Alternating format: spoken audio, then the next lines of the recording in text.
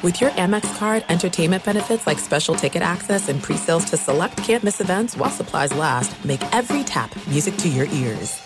Enjoy all your favorite sports like never before at BetMGM. Signing up and playing is so easy. Simply sign up using code Buckeye and receive up to $1,500 back in bonus bets if you don't win your first bet. When you register with BetMGM, you can get instant access to a variety of parlay selection features, live betting options, and the best daily promotions in the business. And with BetMGM at your fingertips, every play and every game matter more than ever. Place your moneyline, prop, and parlay bets with the king of sportsbooks today. Sign up using code Buckeye and receive up to $1,500 back in bonus bets if you don't win your first bet. That's right, up to $1,500. Again, sign up using code Buckeye and receive up to $1,500 back in bonus bets if you don't win your first bet. BetMGM and GameSense remind you to play responsibly. 21 plus and present in Ohio. Subject to eligibility requirements. Rewards are non-withdrawable bonus bets that expire in 7 days. Gambling problem? Call 1-800-GAMBLER in partnership with MGM Northfield Park. That's 1-800-GAMBLER.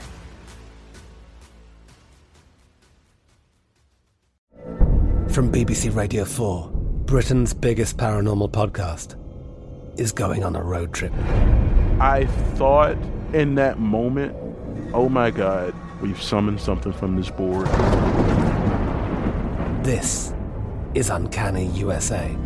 He says, somebody's in the house, and I screamed. Listen to Uncanny USA wherever you get your BBC podcasts, if you dare.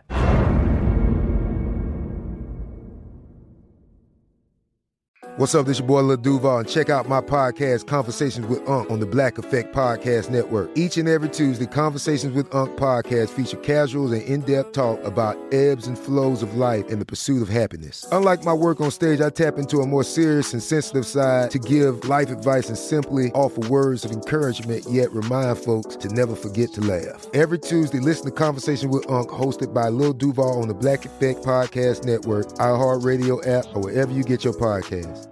Presented by AT&T. Connecting changes everything. You're listening to Fox Sports Radio. Good morning, everybody. I am your host, Jason McIntyre, coming to you live from the Geico Fox Sports Radio studios. 15 minutes could save you 15% or more on car insurance. Visit geico.com for a free rate quote. Today's show is going to be, in a word, ridiculous. So much good stuff on tap. It's raining at Augusta, so we probably won't talk much golf, although we'll keep you updated on what's happening there if anybody does actually tee off. But don't worry, we're going to make it rain here on the show. NFL Hall of Famer who rarely does radio interviews. I've got to know him a little bit. He's dropping by in the final hour. We're doing some NBA today. A lot of NFL draft. Listen, we're 19 days away from the NFL draft. The rumors are flying. I almost wanted to open with the New England Patriots and the rumors of Odell Beckham and Baker Mayfield.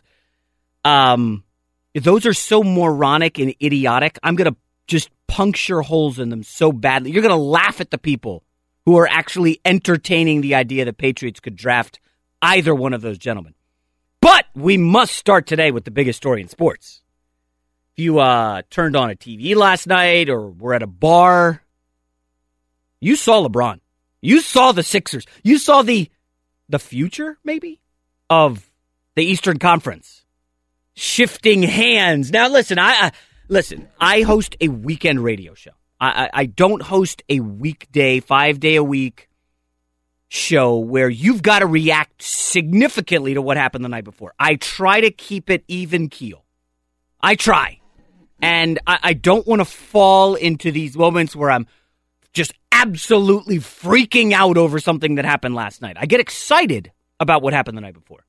But I think, Iowa Sam here with me, I think you remember last week how I came in and opened the show. I was listening to our rival station driving in, and they were talking about the women's Final Four.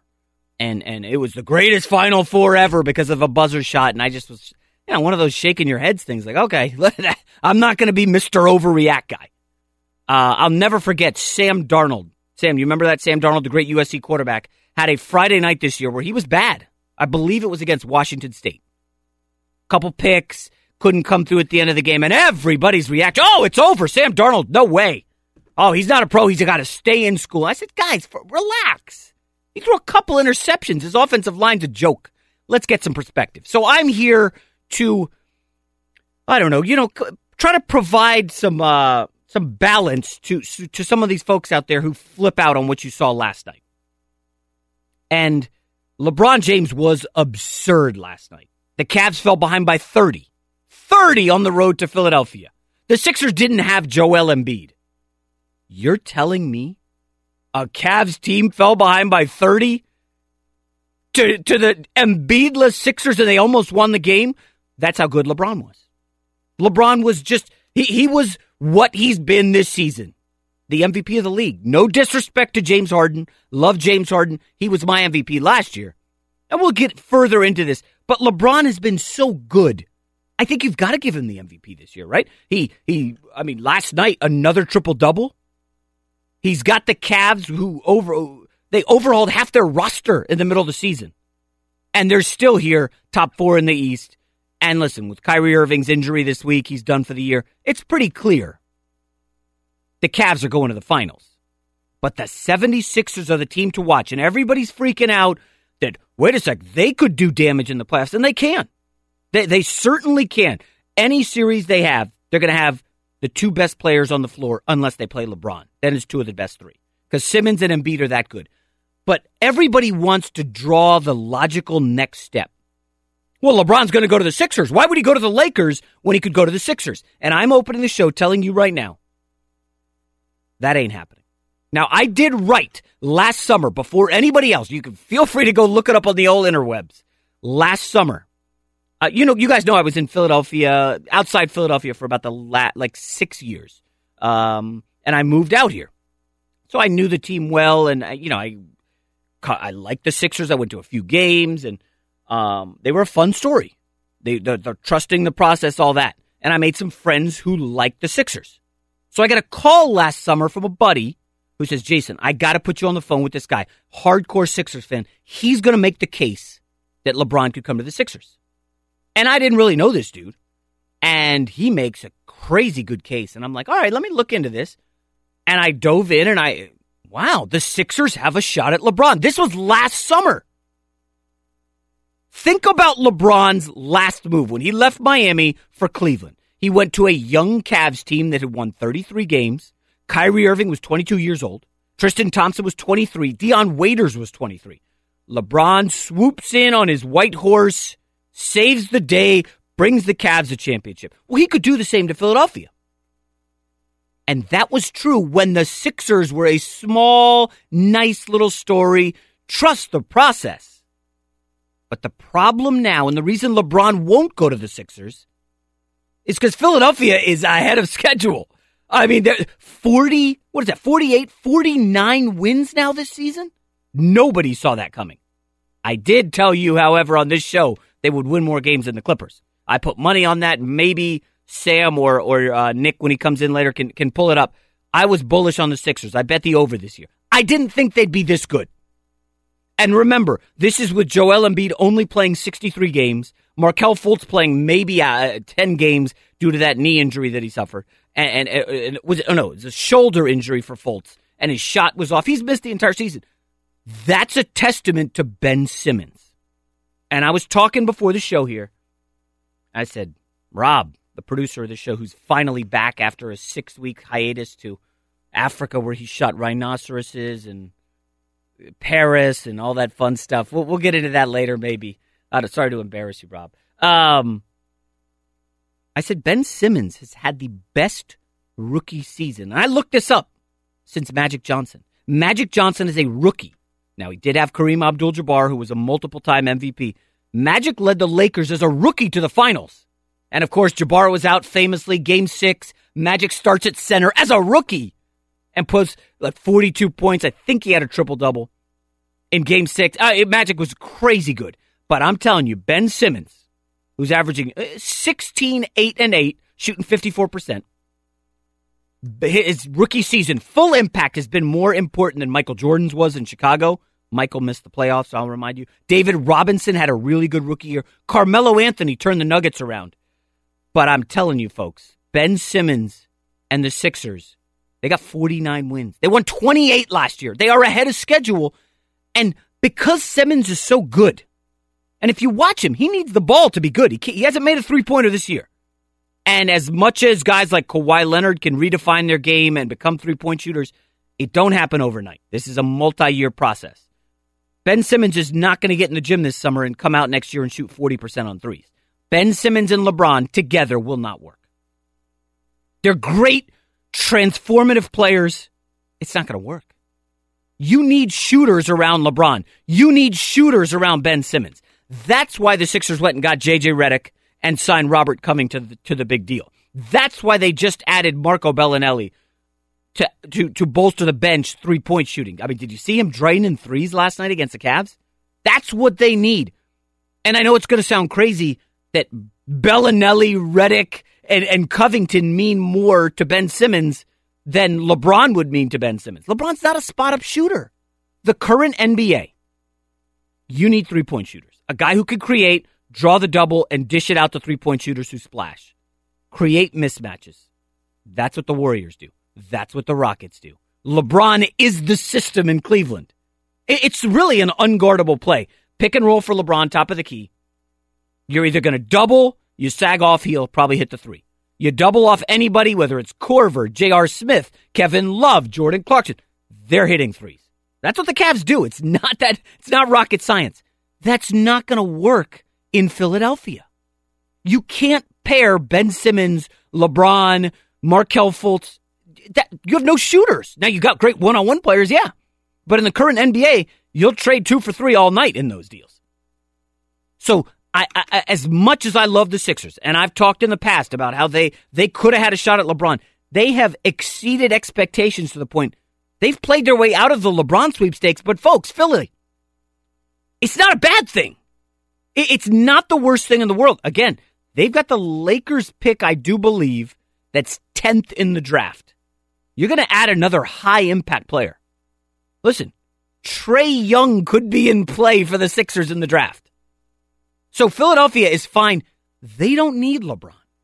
I know that's going to sound absurd to say. There's a bunch of people in Philadelphia very angry at me right now. We're on Sirius today around the country. Folks, the Sixers are good. LeBron does not fit there. I still firmly believe the Los Angeles Lakers, where LeBron can swoop in on his white horse and be the hero and save the day, where he can bring a friend the way he brought Chris Bosh to Miami, the way he brought Kevin Love to Cleveland. LeBron can bring a friend to L.A. They have room for 2 max players. Sixers fans, you've got a lot of reasons to be excited. A lot. LeBron's not one of them.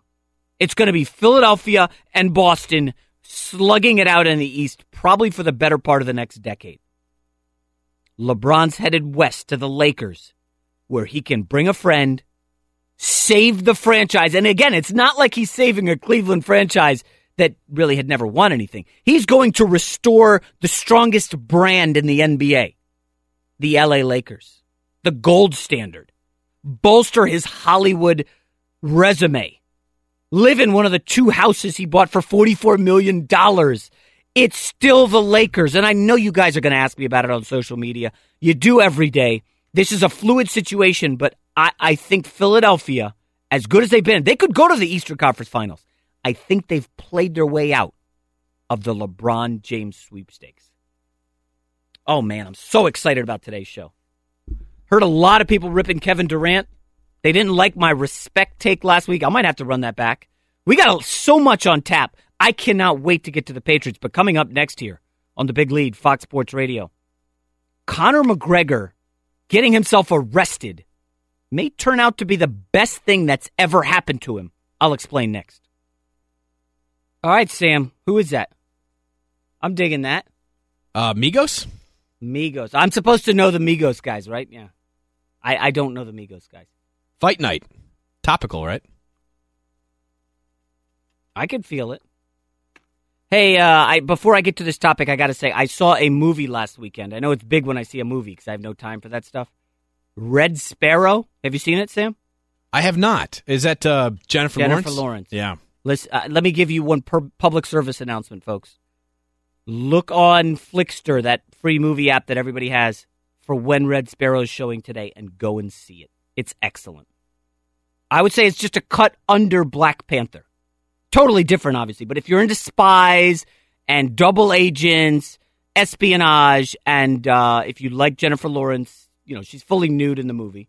I don't know if that's a big draw for some people or not. She's fully nude? Fully nude. I'd say that's a draw. Yeah. Jennifer Lawrence, great actress. But bottom line, there was a scene so violent that I looked up and a couple people had to walk out of the theater and come back. And I'm one of those guys who always is looking around the theater because I'm worried about like some crazy lunatic coming and shooting it up. So I've like got my eyes up when I see somebody stand up, whether they go to the bathroom or whatever. But this scene was violent. I was like cringing. Oh my gosh. I was moving around in my seat. It's a great movie, Red Sparrow. Don't read the reviews. Just go in cold. I went in cold. I hadn't read a review. I just had seen like a trailer and I was like, okay, I'm in, and I was sold. It was great. Back here on the Big Lead, Fox Sports Radio. You got to get to Hooters and try the new smoked wings. It's a whole new way to crave wings. And with all the taste and half the calories, you can eat twice as many. Hooters! Yes, we're going to get to the Patriots. Just give me a little patience. I know you guys love the NFL draft. I love it myself. It's 19 days away. We're going to get to it shortly. The Patriots and Baker Mayfield. What a joke. But I've got to quickly chime in on the Conor McGregor situation. I don't care if you don't like UFC or you are totally in love with it. It's impossible to not have seen what happened with Conor McGregor this week. Okay? But I've got the backstory because I look at things a different way. My background is a little different than everyone else's here in sports radio. And I see something here that I'm not that concerned about. I know a lot of people are freaking out. Oh my gosh. Conor McGregor, suspend him from UFC. He is a hooligan. He's arrested. Folks, come on. This is who he is. Is he not? This is Conor McGregor. The dude who was a thug in Dublin 10, 15 years ago. I mean, you guys know Conor McGregor's background, right? A little over 10 years ago, maybe 11, 12 years ago, Conor McGregor was a plumber in Ireland. His parents had to move out of this awful ghetto area where people were getting killed all the time, and they were setting up Conor McGregor as a plumber. That's what he was going to do, go into the family business, carve out a nice 30, 40-year career in plumbing. That's what he was, and all of a sudden he's like, whoa, I got to do better than this. And he just jetted out of the country and became an MMA star, and last year he fights Floyd Mayweather for $100 million. But everything in his background says, this guy's unhinged. This guy's crazy. He doesn't give a bleep. Now, I'm not Mr. UFC. I can't tell you all the fun storylines, but I can tell you this. Conor McGregor has not fought in UFC in 17 months. Guess what's happened to the UFC over the last 17 months? Ronda Rousey also left the sport. Your two biggest stars leaving the sport. Guess what else happened? UFC got sold. UFC is looking for a new TV partner. You connecting the dots here? So you got Conor McGregor, who, listen, I don't want to beat the scorpion and the frog analogy to death, but it's my favorite story going now. I think it applies to everything, whether it's Odell Beckham, Russell Westbrook, Rob Gronkowski. Conor McGregor is the scorpion. And since Rob missed the last 6 weeks here, jet-setting around the world, I'll quickly explain it to him. The scorpion needs a ride across the river. He says to the frog, hey, can you give me a ride? I need to get across. The frog says, no way! You're going to sting me, man. You're going to kill me. And the scorpion says, why would I do that? If I sting you, we'll both sink and die. And the frog says, oh, that's a good point. Yeah, he's not going to sting me. I'll give him a ride. So halfway across the river, what happens? Prick! Scorpion stings the frog. Frog starts gasping. Oh my gosh, I'm dying. What? Why would you do that? And the scorpion kind of shrugs his shoulders and says, that's what I do. That's what I am. You can't change who you are. Conor McGregor is that thug from Dublin. He's going to act up at Bellator 187 and jump in the ring and do something stupid. He's going to show up to hype a match by throwing water bottles at people.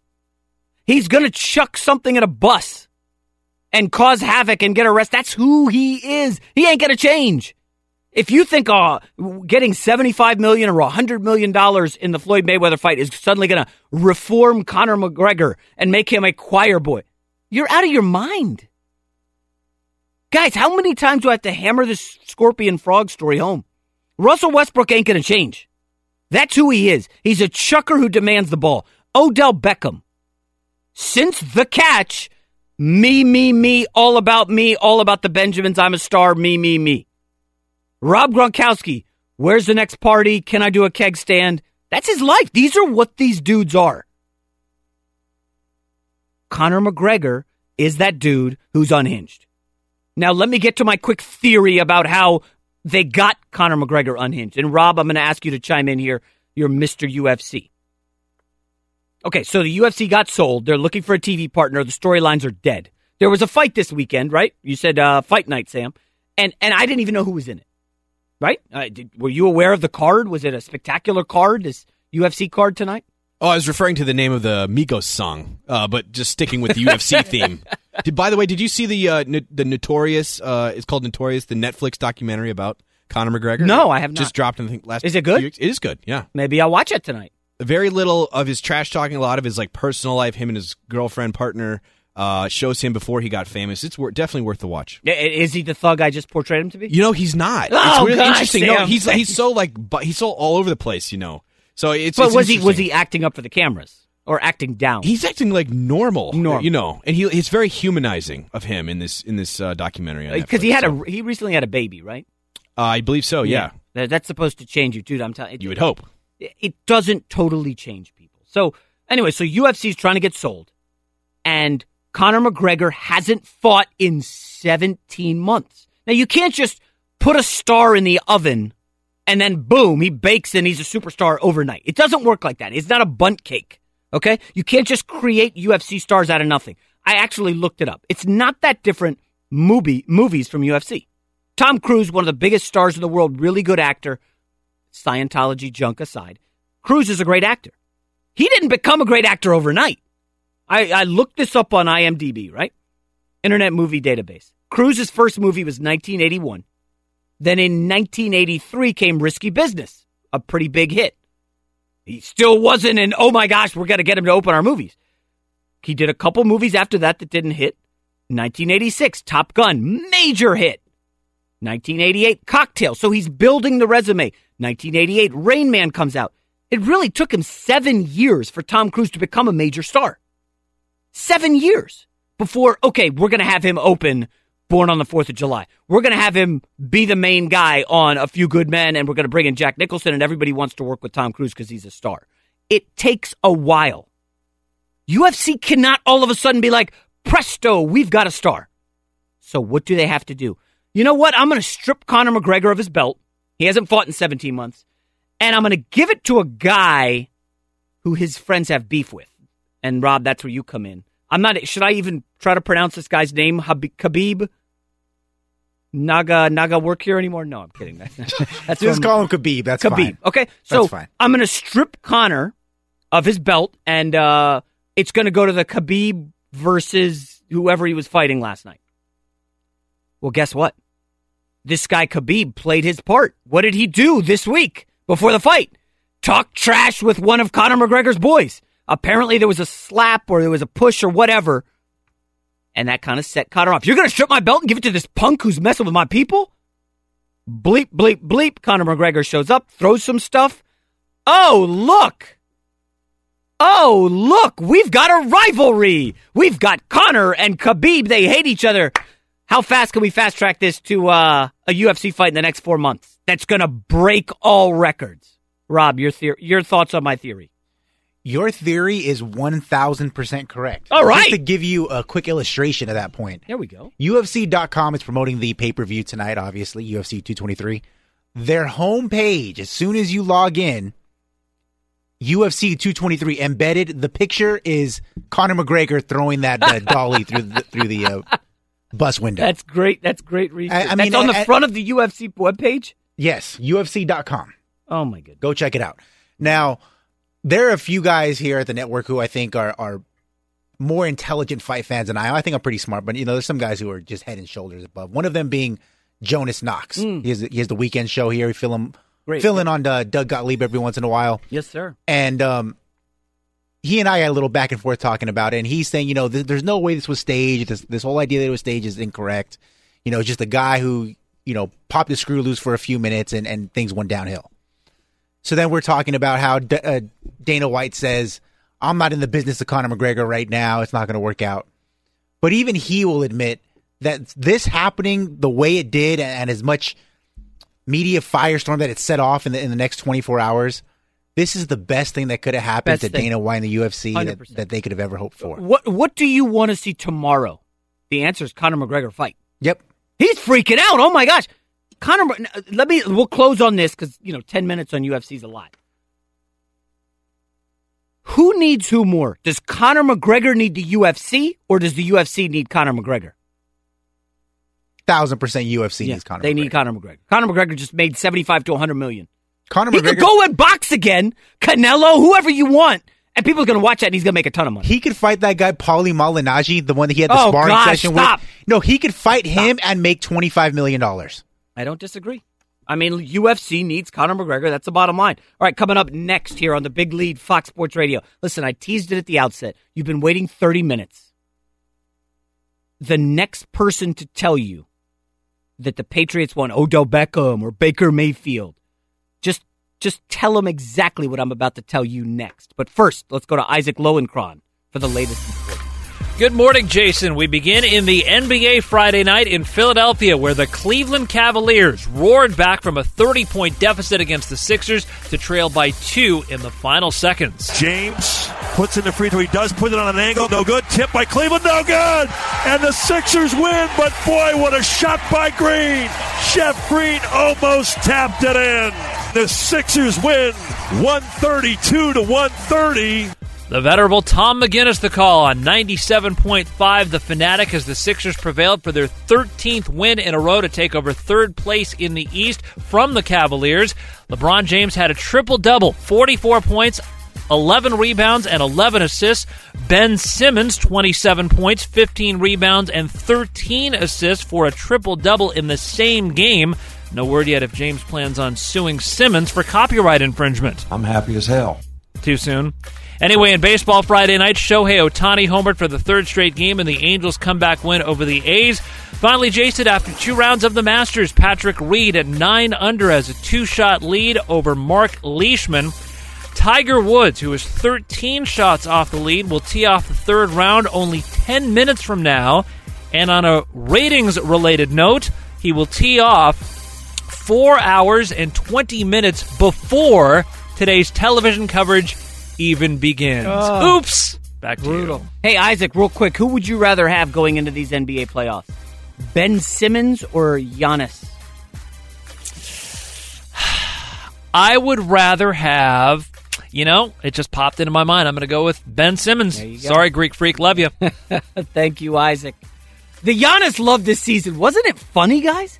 I mean, Giannis is the next LeBron. You remember that storyline? Yeah, I was hearing that, and I'm like, what, because he dropped 45 on the Knicks or something? Come on, God. That goes back to what I opened the show with.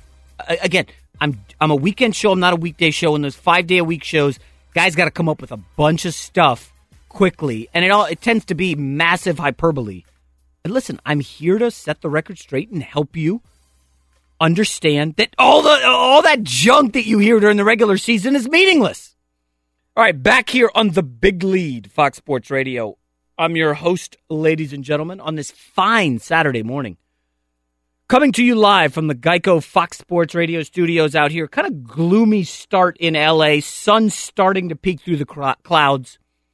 Golf is on the television here in the studio. They've got some Oklahoma City Thunder as well. I can't wait to get to the Thunder later. You guys know I have issues with Russell Westbrook. I'm known as like the biggest Russell Westbrook hater in the media. And, I don't have hate. I've got some facts for you. I think you'll like those. But first, this might be my favorite topic of the day. It's close.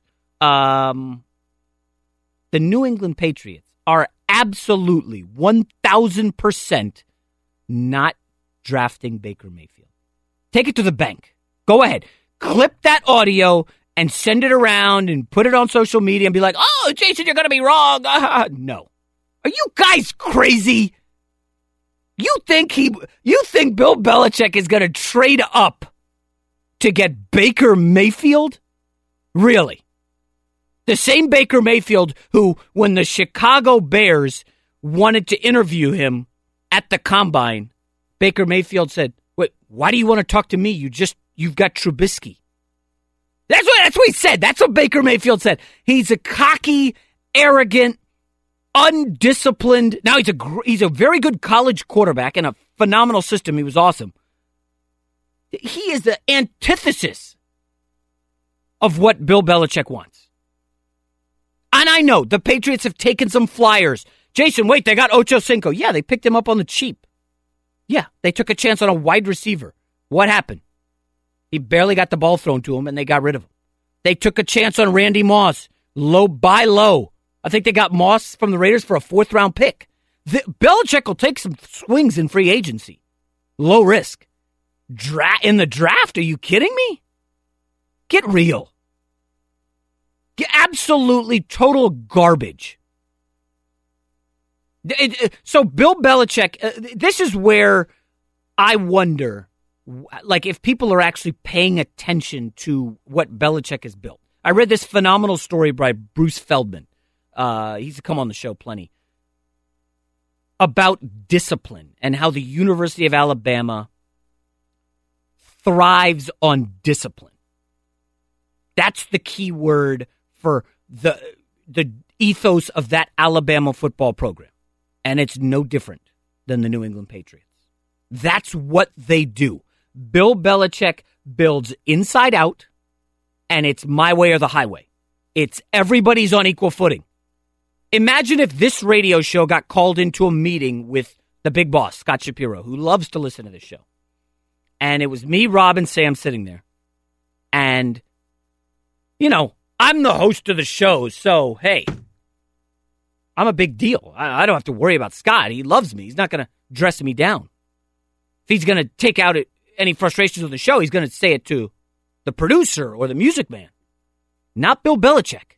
You get in that room, and he will dress down Tom Brady and address him the way he addresses some guy on special teams. There is no favoritism. Bill Belichick is legendary for pulling clips of Tom Brady performing badly and says, I could go get Johnny high school quarterback at the local high school and throw him in, and he could make better passes than that. That's how Bill Belichick treats everybody.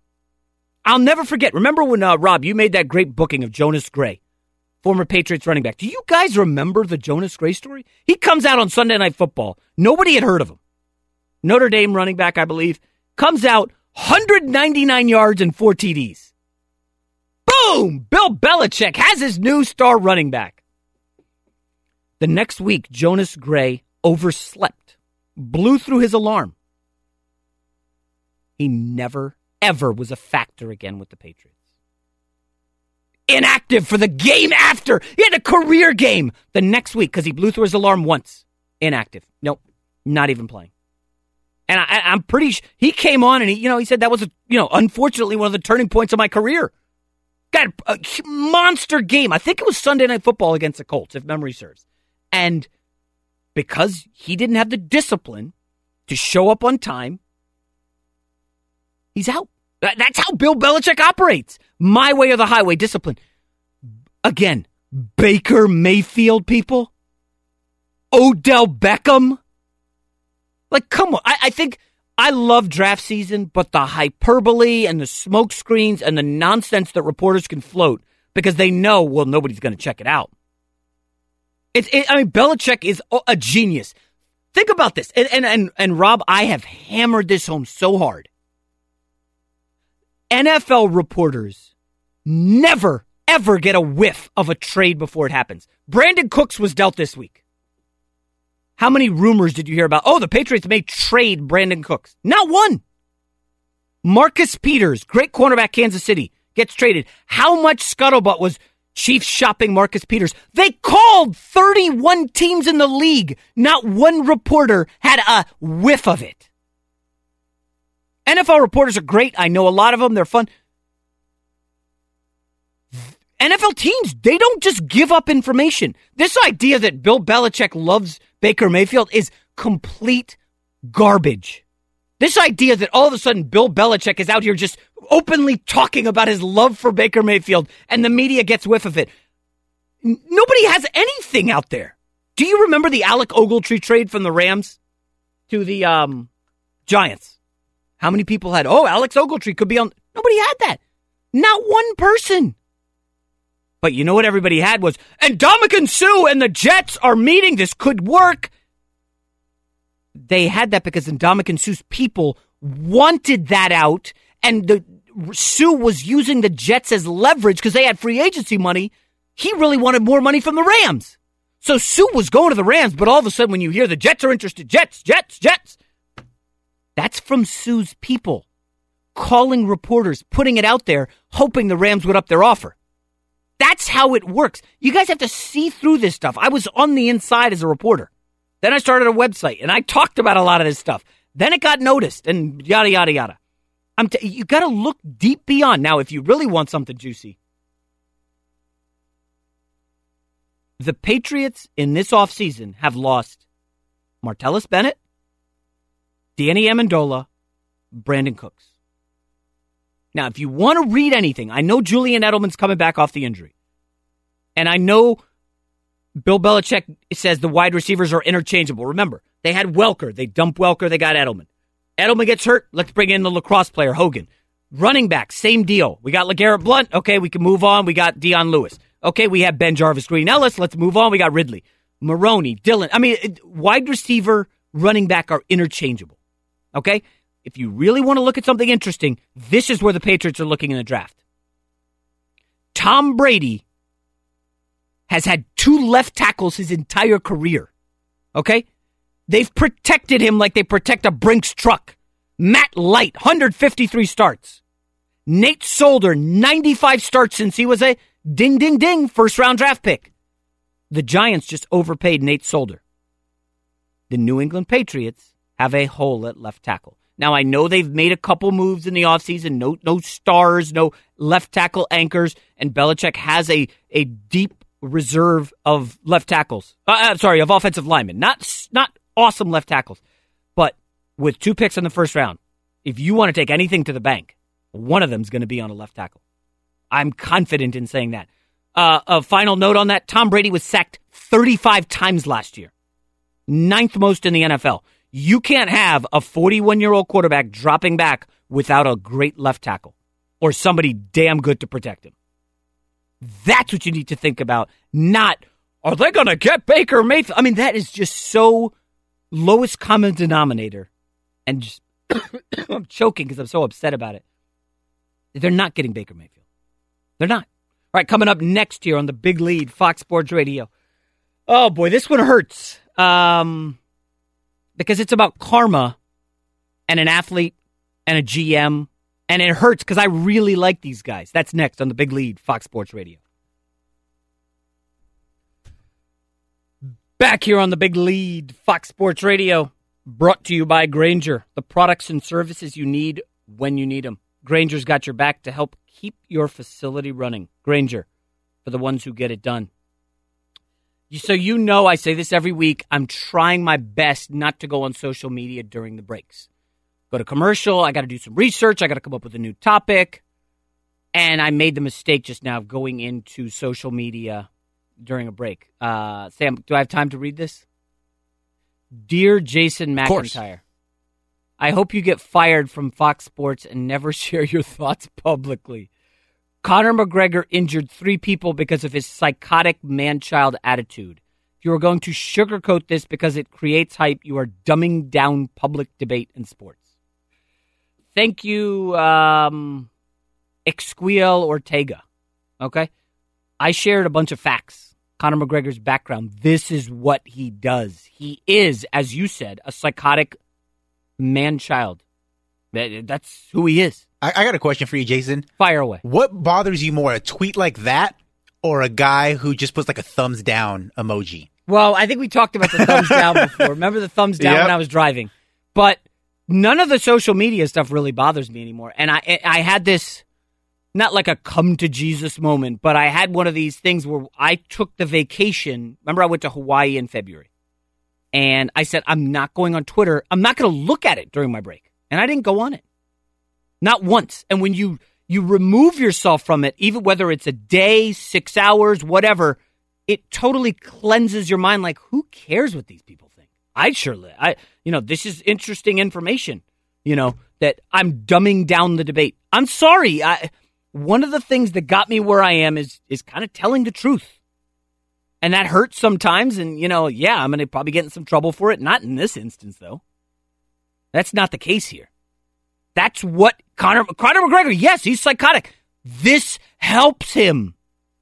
If you don't understand branding and what the public wants, there is now an insatiable appetite for Conor McGregor. He hasn't fought in 17 months in UFC. Now he's chucking stuff and like getting in fights. I mean, guys, this is who he is. All right, let me get back to Kyrie Irving real quick, which I teased, and I want to be polite about this because I really like Kyrie Irving. Okay, I really like him a lot. Last year at this time, Isaiah Thomas was playing for the Celtics, kind of on that injured hip. He played through it. He fought through it great, and then he did his best, and then he ended up getting traded in the offseason. And a lot of people said the Celtics did him dirty. They drove him into the ground, then traded him. He's never going to get his big money deal. Kyrie Irving, on the other hand, was in Cleveland, won it out, and told the Cavs reportedly, if you don't trade me, I'm going to fake an injury, and I'm going to get surgery and sit out the season. Does the word karma ring a bell here? Both for the Celtics.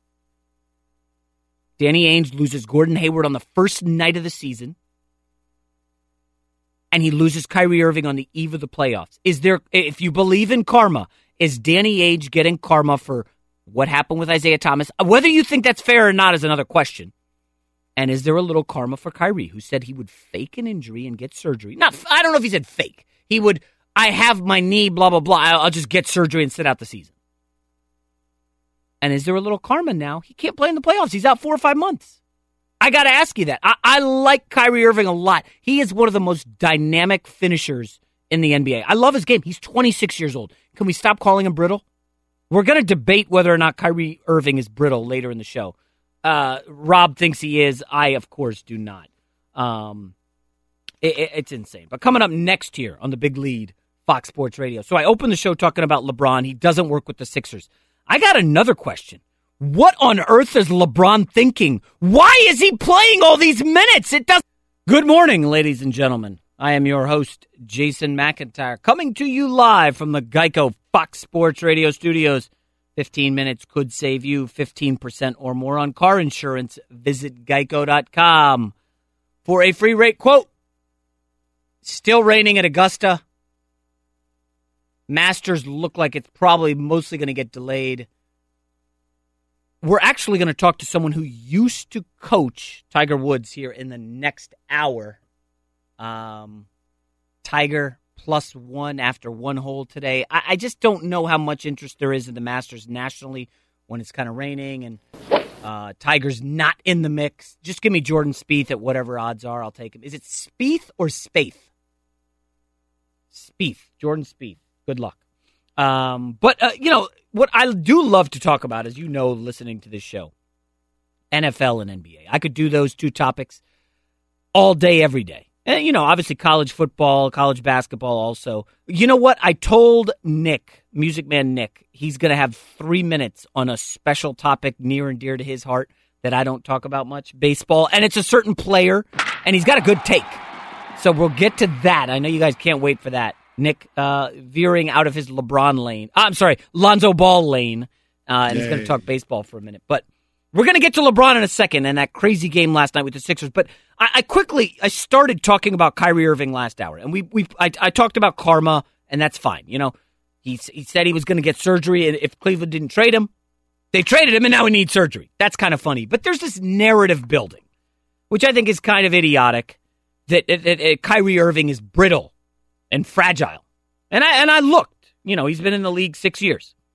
He's been in the league 7 years. The first year, which I discount because it was a strike-shortened season, he didn't really miss any games. As a rookie, he missed 23 games. Okay?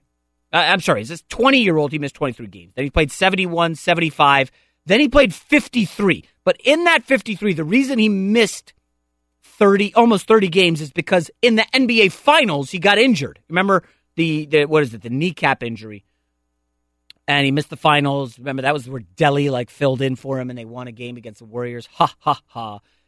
And then Kyrie comes back the next year, hits the game-winning, three-pointer in Game 7 to beat the Warriors. And bottom line is, Kyrie's been in the league 7 years. He's not brittle.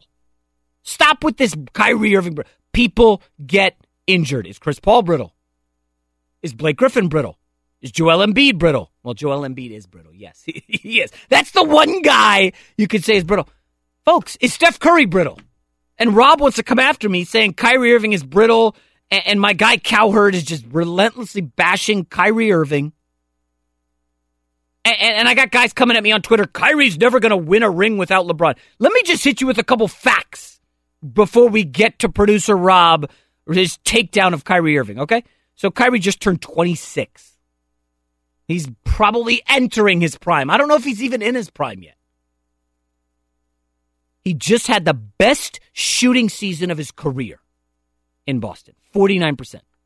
Previous high was 47. 49% in the Brad Stevens offense with a bunch of new dudes he'd never played with before. Oh, look. Kyrie Irving shot the same from 3, 40%, as he did with LeBron last year. Kyrie Irving, new team, new system. Guy who's brittle, who's never going to win without LeBron. Playing fewer minutes per game, averaging nearly the same points, rebounds, and assists. So I'm going to kick it to you now, Rob. Hater of Kyrie Irving. We're going to do a minute on Kyrie before we get to LeBron and my questions about LeBron. But go ahead. Let me hear you take down brittle Kyrie Irving. First off, I don't appreciate you calling me a hater. You've been slandering me all morning, saying that I shot a rhinoceros on my vacation, when in actuality you tried to give me drugs earlier today, which is true. What? Okay, he's not fighting that one because it is true. All right, just giving you a water in my mouth of some of the things that Kyrie Irving has gone through in his career. I mean, he had the foot situation at Duke. He had a sprained right shoulder. He broke his hand when he punched the wall. Yes, that was foolish. He broke the index finger on his left hand, which caused him to miss a couple of weeks earlier in his career. He broke his jaw and had to wear that protective mask, remember? When he was Kyrie with the clear mask for a while. Kyrie the Killer. Okay. Yeah. He had a hyperextended knee. And then now this most recent, which is a continuation of a knee problem he had a few years ago. So if he's not brittle, like you say, he has to be the most unlucky athlete in history. I mean, listen, the Duke injury was unlucky, okay? I remember that season. He played 7 games. I wasn't sold on him coming out. I'm like, we saw this guy for 8 games. Listen, point guard is a physical position, and he's not the biggest dude. And, Chris Paul's had a ton of injuries. Steph Curry's had some injuries. Point guards, I mean, he dominates the ball. He drives into the lane. The one big difference that I think is going to set Kyrie Irving apart from the guys like Allen Iverson, who did a lot of Kyrie stuff, driving the lane, crashing hard, and Russell Westbrook, driving the lane, crashing hard, is Kyrie's a great three-point shooter. That's what's going to help him throughout his career, whether he's unlucky or brittle. He's a really good three-point shooter. That never was the case with Iverson. That never was the case with Westbrook. So I'm not worried about Kyrie Irving at all. Not in the least. The guy can create his own shot. You call him brittle. I call him a superstar. Now, I'll put you on the spot. Nick, Rob, will Kyrie Irving win an NBA title again in his career? I'm going to say yes. Rob, he's 26. If you don't say yes, we got problems. Do I have to say he'll win it in Boston? No, he's 26. Okay. Guys move around. Okay, so yes, but I won't say that he'll definitely win it in Boston. Okay. Wrapping up Kyrie. Hypothetical. LeBron goes to the Lakers. You've got the 76ers and the Celtics. Next year, Gordon Hayward, Jason Tatum, Jaylen Brown, Al Horford, Marcus Morris, Kyrie Irving. They also have a lottery pick, I believe, from Memphis or from someone. I'm telling you, listen, we are in the era of superstars holding their franchises hostage. At this time last year, we had no idea Paul George would demand a trade. Kyrie Irving would demand a trade. Chris Paul would not get the fifth-year offer from the Clippers and leave and get traded to Houston. We had no idea the Bulls would trade Jimmy Butler. That's 4 top 20 players moving teams. Listen, have you guys been watching Giannis in Milwaukee? They fired Jason Kidd. Is that team improving? Is Giannis going to be like, yo, get me out of here? What up with Anthony Davis? I don't know. Who knows? Kawhi Leonard could hold the Spurs hostage. If they don't offer him the Supermax, he's going to want out. I mean, we have literally no idea what's going to happen this offseason. This stuff is fluid. And listen, if Kyrie Irving gives them any lip, yeah, you trade Kyrie Irving in a heartbeat. If you can get Anthony Davis or Kawhi Leonard, I mean, I love Kyrie, but it's Anthony Davis brittle. Is Kawhi Leonard brittle? You know, every player's getting hurt. And that leads me to my next topic, which is LeBron James, the one guy who's not getting hurt. And again, I saw that LeBron Sixers game last night, and I'm thinking, Sixers up 30. Oh, okay, LeBron will sit out the rest of the game. He needs rest. This is a back-to-back. Guys, LeBron played 40 minutes, had a triple-double. He leads the league in minutes played. And he's gunning to play 82 games. Oh, I mean, Nick, I'm watching that game, and the only thing I'm thinking is, what on earth is LeBron doing? Why on earth is LeBron playing 40 minutes on a back-to-back in March? And trying to kill himself coming back from 30. Yeah, remember the night before against the Wizards, he had to take over in the fourth quarter. LeBron is killing himself for nothing. And now what's happening today, Jason? Oh, he's getting killed by everybody because he missed a free throw. LeBron can't win. He's in a no-win situation. So I'm sitting here thinking, okay, I got it. Michael Jordan games in March that you remember. Go! Name one. What do you got? Anybody? Anything? When Kobe dropped 50 on him with the Wizards. Kobe! Listen, the NBA regular season, we've talked about this ad nauseum. It doesn't matter. And I went through the superstars. You're going to love this. I respect the hell out of LeBron James for what he's trying to do and trying to prove today. But he should have sat out that second half against the 76ers last night. This is the list of superstars and games missed this season in the NBA. You ready? James Harden's going to end up missing about 10 games. Injury plus rest. Anthony Davis, injuries plus rest. Going to miss about 10 games. Kevin Durant. Kyrie Irving. Well, no, Kevin Durant's going to miss about 15. The next group of superstars, Kyrie Irving, Joel Embiid, Chris Paul. Injuries plus rest are going to miss about 20 to 25. So that's James Harden, Anthony Davis, Kevin Durant, Kyrie Irving, Joel Embiid, Chris Paul. All missing time this year for rest and injuries. Steph Curry's going to miss about 30. Everyone is taking time off except for LeBron. Now, what the hell is that about? Well, I think I got the answer. He knows they're not winning the title this year. They ain't beating the Warriors. They're not beating the healthy Rockets.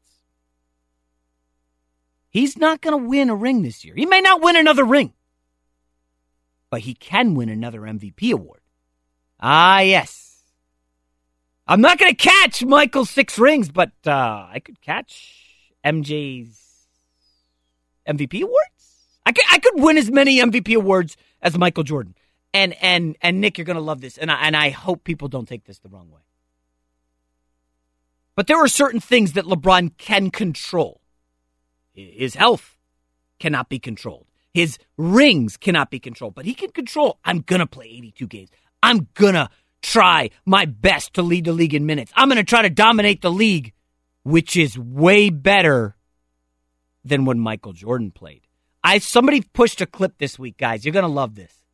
About one of Michael Jordan's best dunks ever. It was against the Charlotte Hornets, the expansion Charlotte Hornets. So when you get to a spot, either at home, at a red light if you're driving, go look up on YouTube Michael Jordan dunk on the Charlotte Hornets. It's like one of his best dunks ever. So I watched the video this week on Instagram, and I'm like, oh, that's a great dunk. And then I paused it, and I looked at the video. There were 4 white guys on the Charlotte Hornets chasing down Michael Jordan. Okay? 4 white guys. And that's not, don't take this the wrong way, I'm not being racist. It was Rex Chapman, really good player, good shooter, good scorer. I loved him at Kentucky. Kelly Tripucka, late in his career, also good scorer at Notre Dame, good player. Kurt Rambis and some big center named Dave Hoppin. A 19-win Hornets team, 4 white guys, Michael Jordan dunking on them. LeBron is decimating a league right now way better than anything Michael Jordan did. Did you see his dunk last night, Jason, on Ilyasova? Well, that's I mean, Ilyasova. Is he doing that on Joel Embiid in the finals? No, but Eastern Conference come on, at 30, at his age, at 15, yeah, 15 he's dunking season, on the Portland Trailblazers. He's dunking on everybody. A few of his best posters this year has been this season, I think. Yeah, LeBron's putting everybody on a poster. And I just want to wrap with this. LeBron, don't do it. Don't exert yourself like this in the regular season and then not have anything left in the playoffs. The playoffs are a grind. Save it for the playoffs, LeBron. Nobody can remember a Michael Jordan March game that mattered. It's been 20 years. 20 years from now, we're going to remember LeBron's playoffs. That's what matters. I think what LeBron's doing is he's trying to prove to Dan Gilbert and the haters out there, I can play 82 games. I can lead the league in minutes. And I know Tim Duncan, late in his career, took less money from the Spurs to keep the band together. And you know what? Tom Brady, late in his career with the Patriots, took less money so we could pay for cornerbacks and linemen. Hey, Dan Gilbert, I'm not taking a penny less. I'm LeBron James. Look what I'm doing. Folks, LeBron's 33 years old, averaging 27, 9, and 8. I'll close on this. Isaiah Thomas was out of the league at 32 years old, injuries. Tracy McGrady, 32, out of the league. Chris Webber, the great Chris Webber, he averaged 11 and 7 at 32. Durability matters, and LeBron James tops Michael Jordan in durability. All right, coming up next, here on the Big Lead, Fox Sports Radio. I'm afraid of this topic because when I floated it, it was universally laughed at in the studio. Is Russell Westbrook the most overrated player in the NBA? That's next.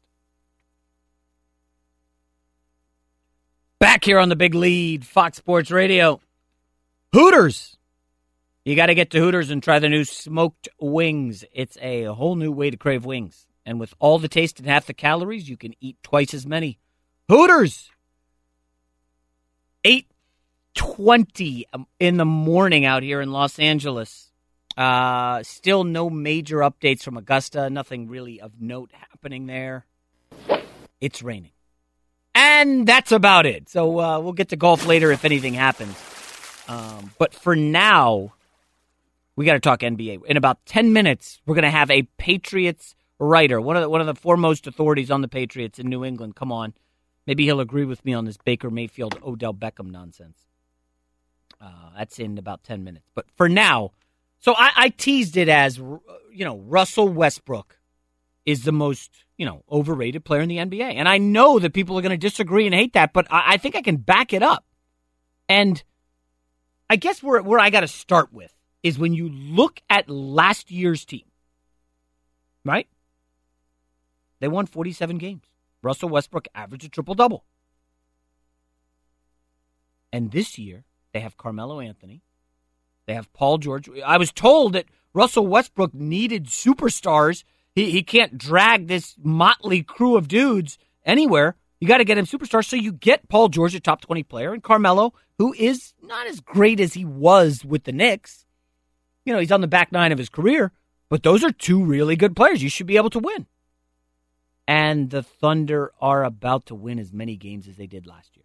And they're still 6th in the West. Look at this. Sam Presti and the Thunder have made a grave mistake. Do you remember what this team was in 2012? They went to the finals with a young Durant, a young Westbrook, and a young Harden. And I think that finals, if you remember, there was a game where Westbrook went off for 43 points. And it was like, holy cow, this guy's, 23 years old? He had 46 or whatever against LeBron in the finals? And everybody was all in on Westbrook. He had a good series. They lost, but he was 27-6-6. And that, that looks good, but when you dive deep, 3 of 22 on threes. 13%. Now, James Harden was spotty in that finals, and, that's kind of what did him in. He had 2 good games, and the rest, he kind of vanished. And there were questions about James Harden. Do you guys remember that? 2012. What happened 4 months later? Sam Presti made the grave mistake of trading James Harden. That was awful. He broke that team up. That was a horrible move. Well, Sam Presti just traded another guy this past offseason, Victor Oladipo. And at the time, Sam Presti's a genius. He's turning water into wine. This guy is amazing. Victor Oladipo is an all-NBA player this year. He's going to be the comeback player of the year, right? No doubt about it. He's averaging 23, 5, and 4, shooting 36% from deep. He's got the Pacers in the playoffs. The Pacers were going to be a laughingstock. So Sam Presti and OKC have now traded James Harden and Victor Oladipo. And he lost Kevin Durant in free agency, and he's about to lose Paul George in free agency. Sam Presti made the grave mistake of going all in and backing Russell Westbrook. And Russell Westbrook's the most overrated player in the NBA. Do you guys know what hustle stats are? NBA.com does this awesome breakdown of hustle stats. Stuff that you didn't think was really quantifiable. Deflections. Something called contested shots. You know what contested shots are, right? Are you going to get a hand up? Guess who's not getting a hand up? Russell Westbrook. Of all the All-Stars, Russell Westbrook is dead last in contested shots. 3.5 a game. There's only one other player at under 4 contested shots a game, and that's DeMar DeRozan, 3.8. You know why Russell Westbrook's not contesting shots? Because he's a terrible defensive player who wants to get rebounds and pad his stats. I don't even know if you guys are aware of this. Russell Westbrook needs 41 rebounds in the final 3 games to average a triple-double again. Nick, is that staggering? Not really. He doesn't even try on defense. He's awful. He tries to read the passing lanes and get steals or go in and get rebounds so he can average a triple-double again. He's not Harden awful. Harden has improved this year defensively. Oh, okay. Dude, Really? Russell Westbrook, he doesn't contest shot. He doesn't try. He's looking for steals in the passing lane. He's looking to collect rebounds. Nick, think about it this way. And Rob, I want your input. Last year, Russell Westbrook averaged a triple-double, and he won the MVP. I told you at the time my vote was James Harden. James Harden changed positions, got a new coach, led the league in assists. I was impressed. I thought James Harden was tremendous. And then he beat Russell Westbrook in the first round of the playoffs. And don't tell me, well, he had way better players. That team was not that good. It wasn't that much better than the Thunder, was it? It was those two guys going head-to-head, and Harden was better. I'm calling Russell Westbrook the most overrated player in the NBA because he got 2 stars, and the team's not any better. He's going to average a triple-double again, everybody, and he's not going to get 1 first-place vote. We saw this last year. Yes, Russell Westbrook he's a good player. He's a great individual talent. Does he make anybody better, Nick? Does Russell Westbrook make anyone better? I dare you to say yes. No. Rob, you love Russell Westbrook. Rob is one of those Kobe stans who's always riding for Kobe. Kobe, so good. Russell Westbrook make anybody better, Rob? Be honest. No. Damn it. I was hoping one of you guys would say yes. No, but here's a hot take for you. Okay. Russell Westbrook's game reminds me of a less efficient LeBron James. Oh, no. Look, let me explain. Stop. Let me explain before you go crazy. That's a speak for yourself take right there. And it's because Russell Westbrook as a singular talent will make the role players on his team look better because they'll just fulfill a role. Their only job is to play defense, rebound, hit an open jump shot. You get him with another star player, and they have to work around him, it's going to make them worse, which is what you're seeing with Paul George. Okay. Carmelo Anthony. That kind of thing. actually sounded okay. It sounded more hot takey in the beginning. It did. But you kind of downshifted there, and with good reason. Here's Paul George's number after the All-Star break: 37% shooting, 28% from three. He was at 43% from three this season. Paul George was an All-NBA player. He's been so bad after the All-Star break, only averaging 19 a game. This is a guy who I believe can be a number one. He was a number one in Indiana. Don't tell me otherwise. He took the Pacers to the Eastern Conference Finals twice and went toe-to-toe with LeBron. Toe-to-toe with LeBron. Paul George can be a number one. He's struggling after the All-Star break to find that number two role in OKC. And guess what Russell Westbrook's doing? Padding his stats so he can average a triple-double. Paul George is gone from OKC. There is no shot he's sticking around. And I said this a couple weeks ago. Rob, you were gone. Nick, you remember this? The real sign is going to be what Carmelo Anthony does.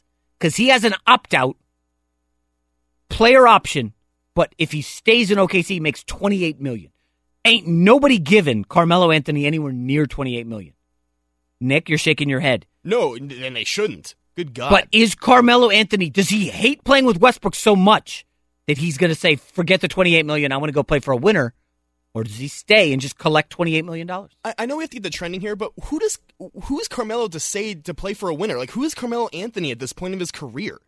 Well, if he would have gone to Cleveland, you're talking I'm about just saying, who do you want spotting up around LeBron? You want George Hill or Carmelo? I want Carmelo, but just come on, man. At this point of his career and what he was for his whole career, does he deserve a title? I don't want to crush Carmelo here, but have you noticed what is happening on the defensive end?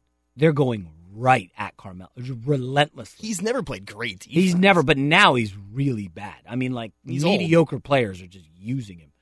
I'm not even going to open the phone lines or give out the phone number because I don't want to hear your Russell Westbrook arguments. He's the most overrated player in the NBA.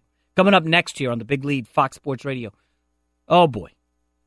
Patriots players sick of Bill Belichick? We got an insider talking to us and giving us the answers. That's next. But first, let's go to Isaac Lowenkron for the latest in sports. Jason Tiger Woods is dressed in blue for the third round of the Masters, and it appears to be an appropriate choice because he bogeyed each of the first two holes today. He just parred the third hole, so he is now at 6 over par overall and is now 15 shots behind leader Patrick Reed, who at 9 under par overall is 2 shots ahead of Mark Leishman. They'll tee off the third round at 2:30 Eastern. Henrik Stenson 4 back, Rory McIlroy and Jordan Spieth are 5 back. In the NBA Friday night, the Cleveland Cavaliers roared back from a 30-point deficit against the Sixers to trail by 2 points in the final seconds. James puts in the free throw. He does put it on an angle. No good. Tip by Cleveland. No good. And the Sixers win. But boy, what a shot by Green. Jeff Green almost tapped it in. The Sixers win 132-130. Tom McGinnis the call on 97.5 The Fanatic as the Sixers prevailed for their 13th win in a row to take over third place in the East from the Cavaliers. LeBron James a triple-double, 44 points, 11 rebounds, 11 assists. Ben Simmons also a triple-double, 27 points, 15 rebounds, 13 assists. Elsewhere, Toronto clinched the 1 seed in the East with a 19-point win over the Pacers. Finally, in baseball Friday night, Shohei Ohtani homered for the third straight game in the Angels' comeback win over the Oakland A's. Jason, back to you. So, real quick, Isaac, so Tigers 15 off the lead? Tied for 50th place, but I'm sure he is just waiting to begin his epic And just comeback. to recap, so today CBS is starting coverage after Tiger's done? They are scheduled to start at 3 p.m. Eastern, so that's 4 hours and 20 minutes after Tiger teed off. Oh, yikes. Oh, sorry about that. Thank you, Isaac. Back here on the Big Lead, Fox Sports Radio, coming to you live from the Geico Fox Sports Radio studios. I talked about the Patriots at length earlier. And, I like Bill Belichick's discipline. Again, he comes from a militant background. We know his father spent time in the service, coached the Naval Academy, and he's a my way or the highway guy. It's already been addressed.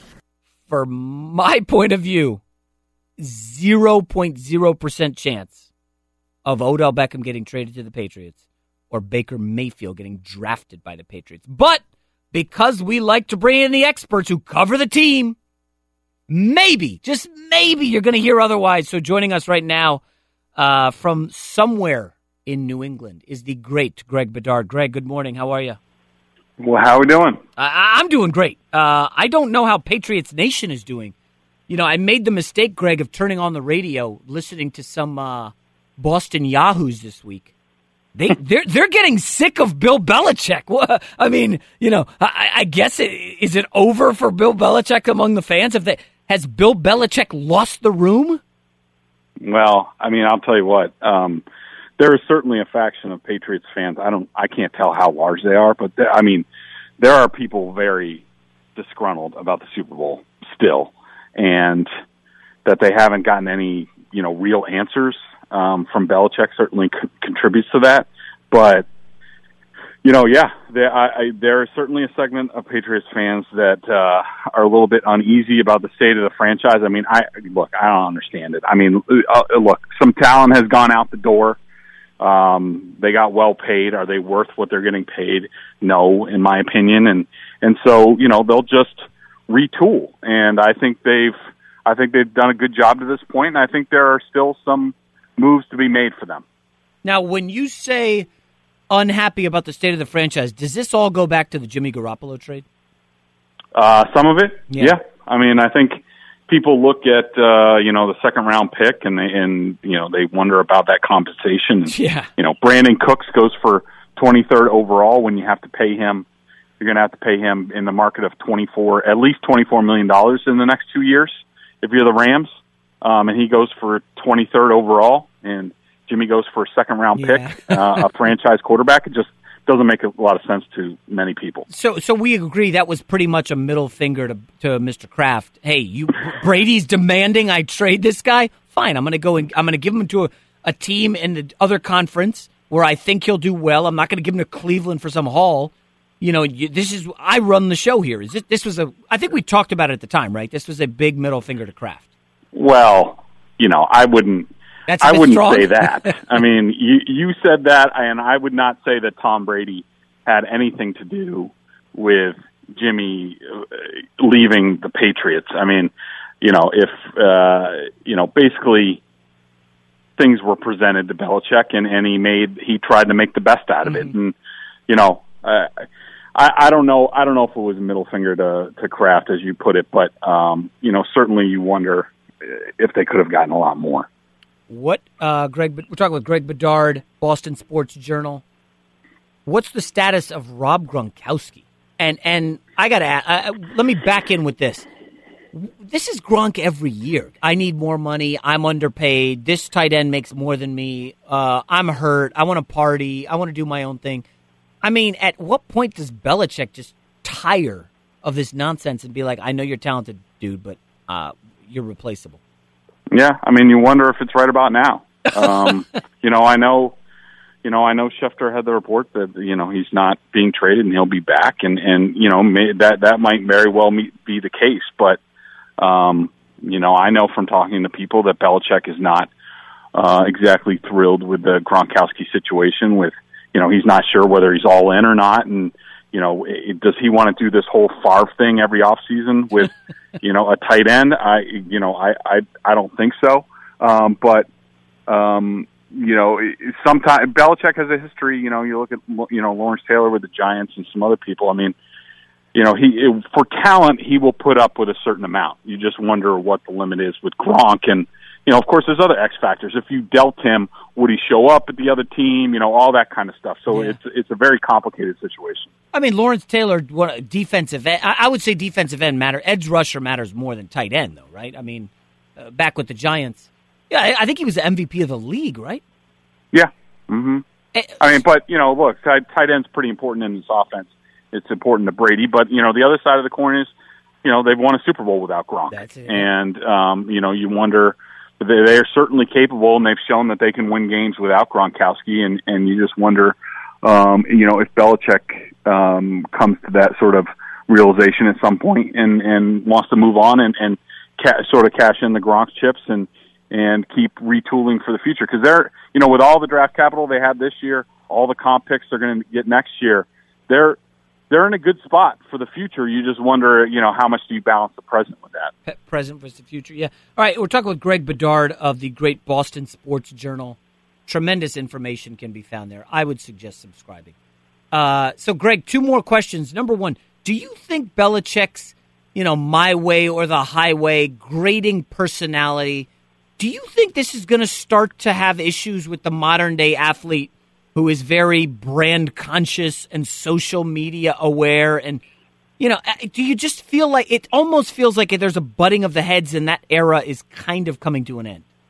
A little bit, but, and there will certainly be players that are like that. But, look, there are still a lot of players, and when you go through this evaluation process, the Patriots are still looking for the same sort of things. That, football matters most to these people.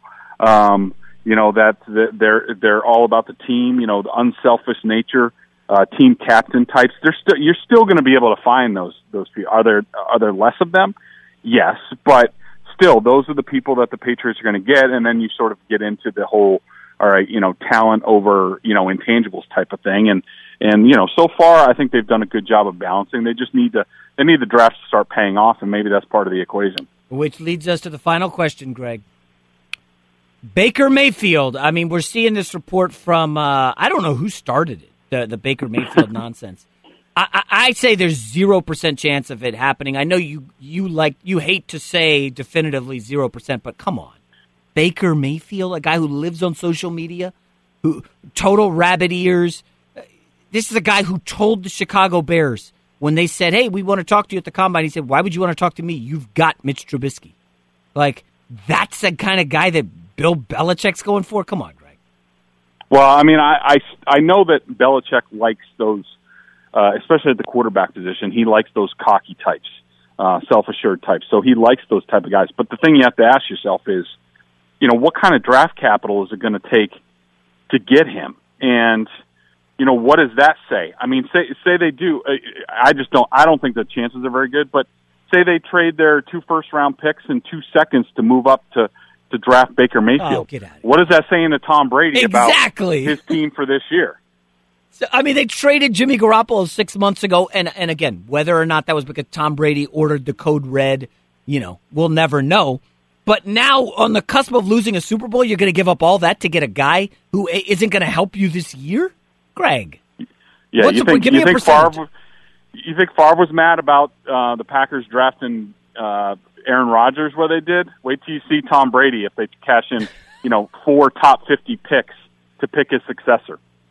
That's a great analogy, Greg. We'll leave on that. Greg Bedard, Boston Sports Journal. Go check it out. He's got great stuff. His Gronkowski stuff, that was amazing this week, Greg. Keep up the good work. Thanks for joining the show. Appreciate it, bud.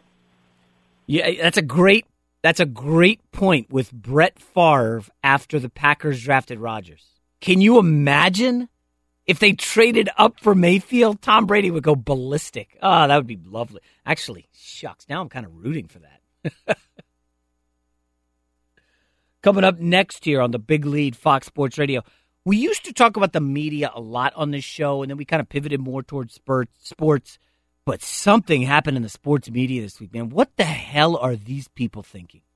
I'm just going to sound off on something next. Good stuff. Far Side, baby.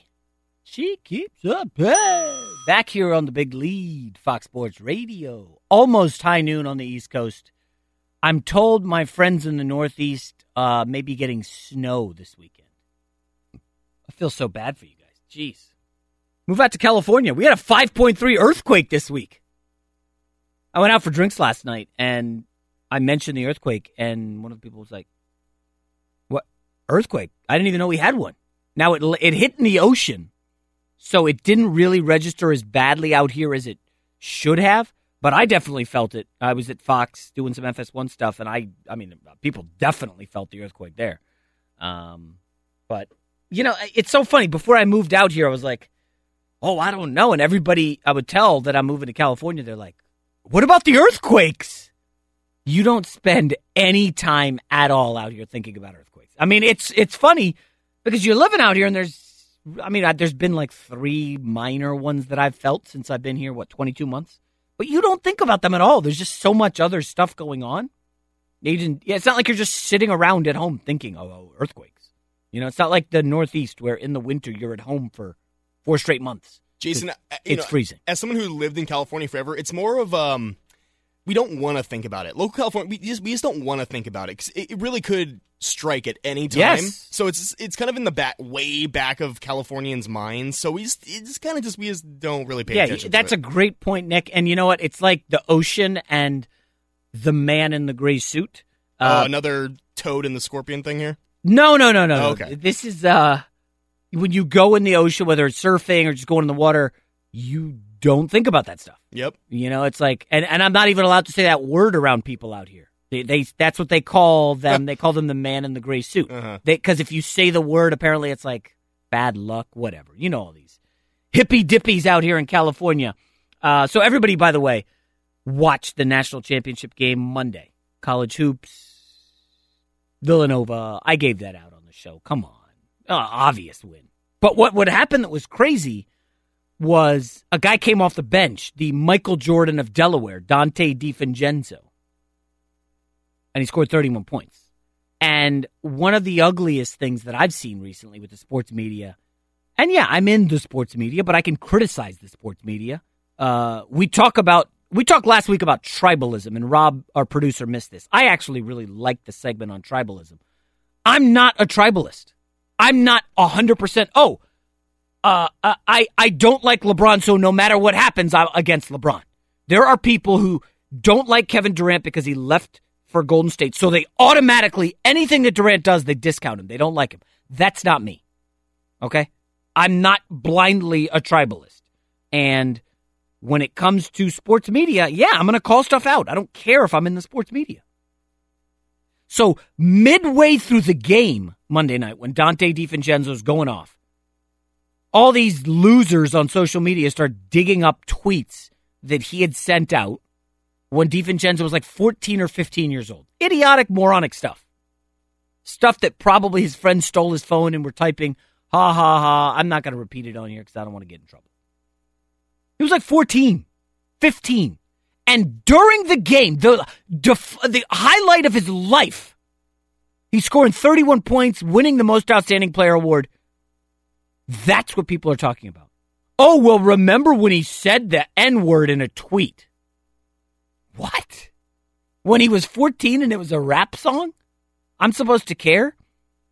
And, I don't know where you guys stand, but, this is stuff why athletes hate the media. They don't want to deal with the media. We love the build-up teardown in sports media. First half, Dante DiVincenzo going off. Dante's Inferno. He was unbelievable. You build him up in the first half and you tear him down in the second half. He scored 31 points. But yeah, remember 7 years ago when he tweeted that homophobic stuff? I mean, really? Again, I like to think of myself as a truth teller. It's going to get me in trouble. The sports media really embarrassed itself with that Dante DiVincenzo stuff. Just who cares what somebody tweeted when they were 14 friggin' years old? All right, coming up next year on the Big Lead Fox Sports Radio, I think we're going to dive back into the NBA, but also we're talking to a former coach of Tiger Woods. That's next. Welcome back, ladies and gentlemen. I'm your host, Jason McIntyre, coming to you live from the Geico Fox Sports Radio studios. It's easy to save 15% or more on car insurance with Geico. Go to geico.com or call 1-800-947-AUTO. The only hard part, figuring out which way is easier. Fun first 2 hours. Very. Can I use the word spunky? Is that a word? It's been a little back and forth, some interesting debates, some discussions. I got the Russell Westbrook haters all behind me after I called him the most overrated player in the NBA. I'm sure that'll go over well. By the way, the Thunder could fall, I'm not even making this up, to the 9th spot in the West if they lose to Houston tonight and some other things happen. That's fun. NFL draft rapidly approaching, 19 days. 1 week from today, Nick, what happens? What? NBA playoffs, dog. Oh, okay. Come on. Playoffs? The NBA playoffs start in a week. Now, here's what's interesting about the playoffs. They are such a marathon, and there's so many games that I'm going to put you on the spot, Nick, and I did not tell you that this was coming. What channel will the Toronto Raptors, who are the number 1 seed in the East, will they be relegated to NBA TV, or will they get the national TV games in their first round, which will likely be against is it the Bucks? We are looking. You can stop right there. No is the answer. Really? No. The Toronto Raptors are going to get primetime games? No way. You listen, here's the problem. They're not banishing LeBron, who's the 3 seed. Or LeBron, who's the 4 seed. The Sixers are 3. They're not banishing them. There's too much interest in Ben Simmons and Joel Embiid. So that leaves the Boston Celtics, who probably have the largest fan base of anybody in the East. The Toronto Raptors, the number 1 seed, are going to get bounced to NBA TV. Well, it's going to happen, dude. Now, is that disrespect or what? It is. But, go ahead, there's a but. DeRozan and Lowry in Toronto, Canada, there's not a lot of draw, Jason. I don't have the exact number, unfortunately. I believe the Toronto Raptors have lost something like 7 straight game 1s in the playoffs. If they lose game 1 to whether it's the Heat, the Bucks, or the Wizards, and all those 3 are jumbled right now, I mean, do you have any faith that the Toronto Raptors are going to do damage in the playoffs? Nope. It's the LeBron Invitational once again in the East, but with a twist, Nick. The cloud hovering over LeBron, what's he going to do? Is LeBron going to go to the Sixers? Is he going to go to the Rockets? Is he going to go to the Lakers? And I opened the show talking about this, and I just want to quickly put it out there. The Sixers have overachieved. They have exceeded expectations. LeBron cannot go to the Sixers at this point. They're too good. He doesn't go to good teams. He went to the Miami Heat. They had won 47 games, lost in the first round. They were an okay team. Hey, Chris Bosh, join me in Miami. Boom, championship. Back to Cleveland. What happens? Hey, come on, Kevin Love. Championship. LeBron's not going to a good team. He's going to go to the Lakers. He's going to bring Paul George with him. I don't know if they're going to get a championship, but it'll be exciting. All right, we're going to quickly pivot to the Masters. And our next guest, the legendary golf instructor.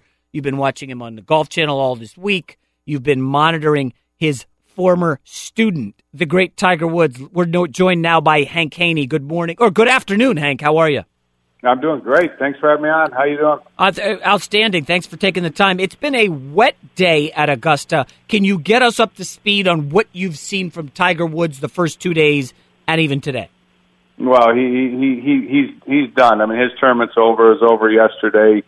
Made the cut, 4 over. Started off bogey the first 2 holes today, and it's history. But it wasn't happening anyways for him. This just wasn't his week, and he played well coming in here. One of the favorites. A lot of that's just, I think, sentimental, to be honest with you.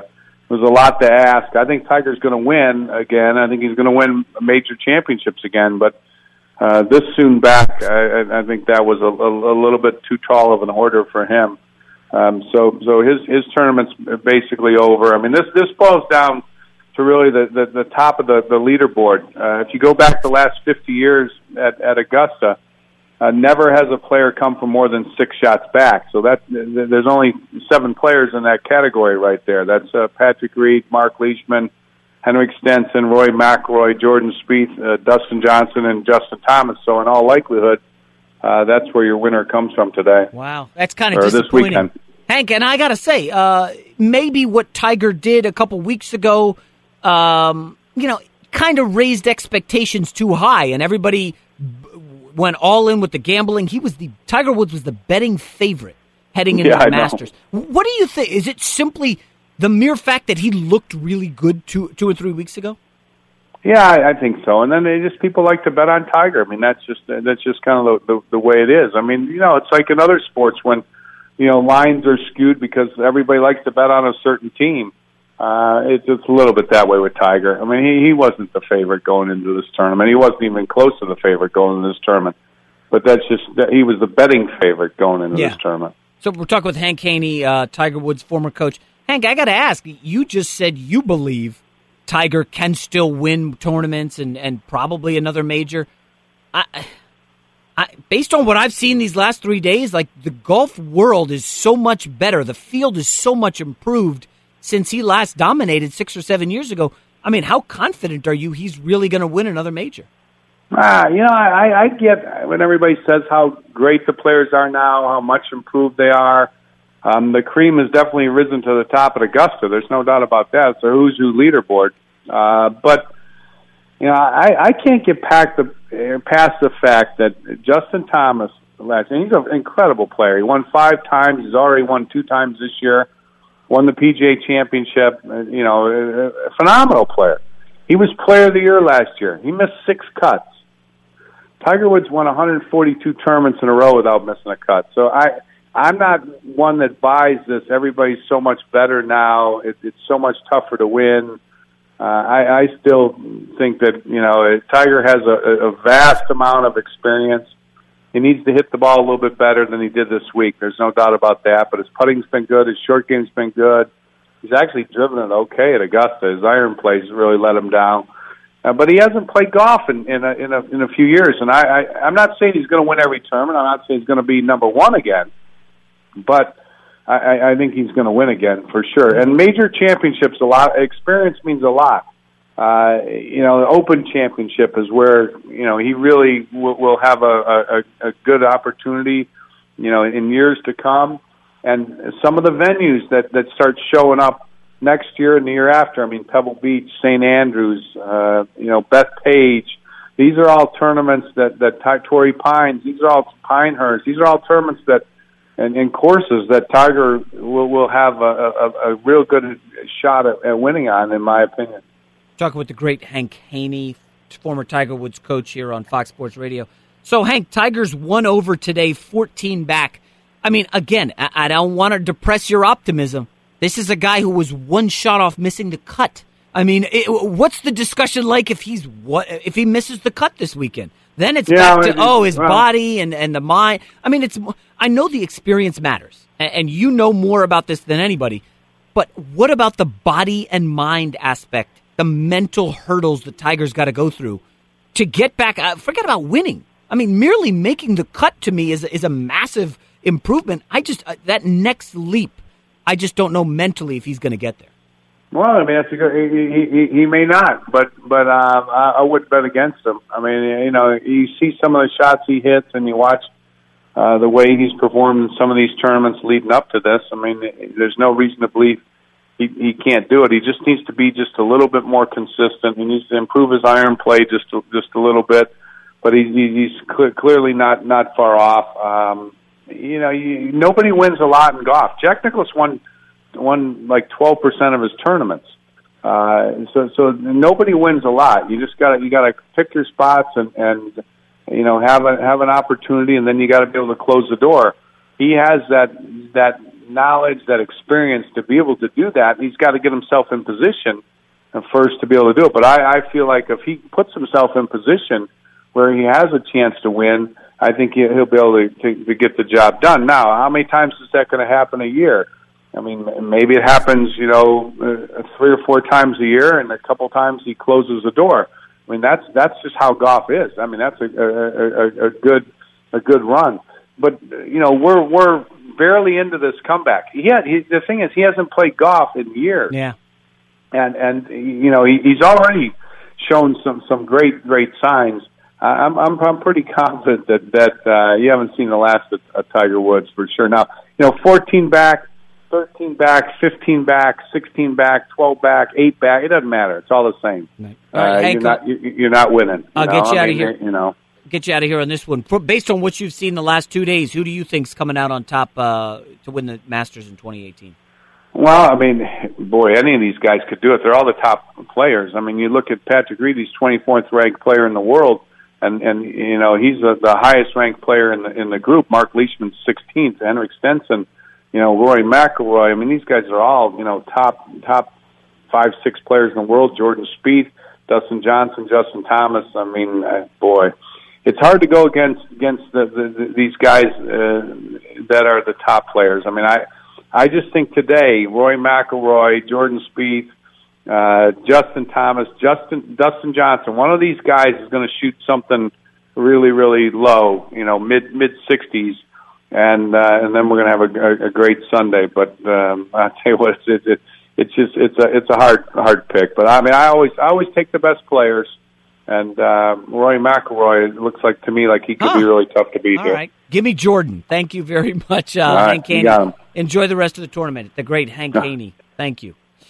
All right, coming up next here on the Big Lead Fox Sports Radio, I've got this ramble, and I kind of liken it to the Jerry Maguire moment where he had this, whoa, wait a minute, am I in the wrong industry? And he writes his letter in the middle of the night. I've got one of those coming up next. I think you're going to like it, and it, of course, ties into the New England Patriots. That's next.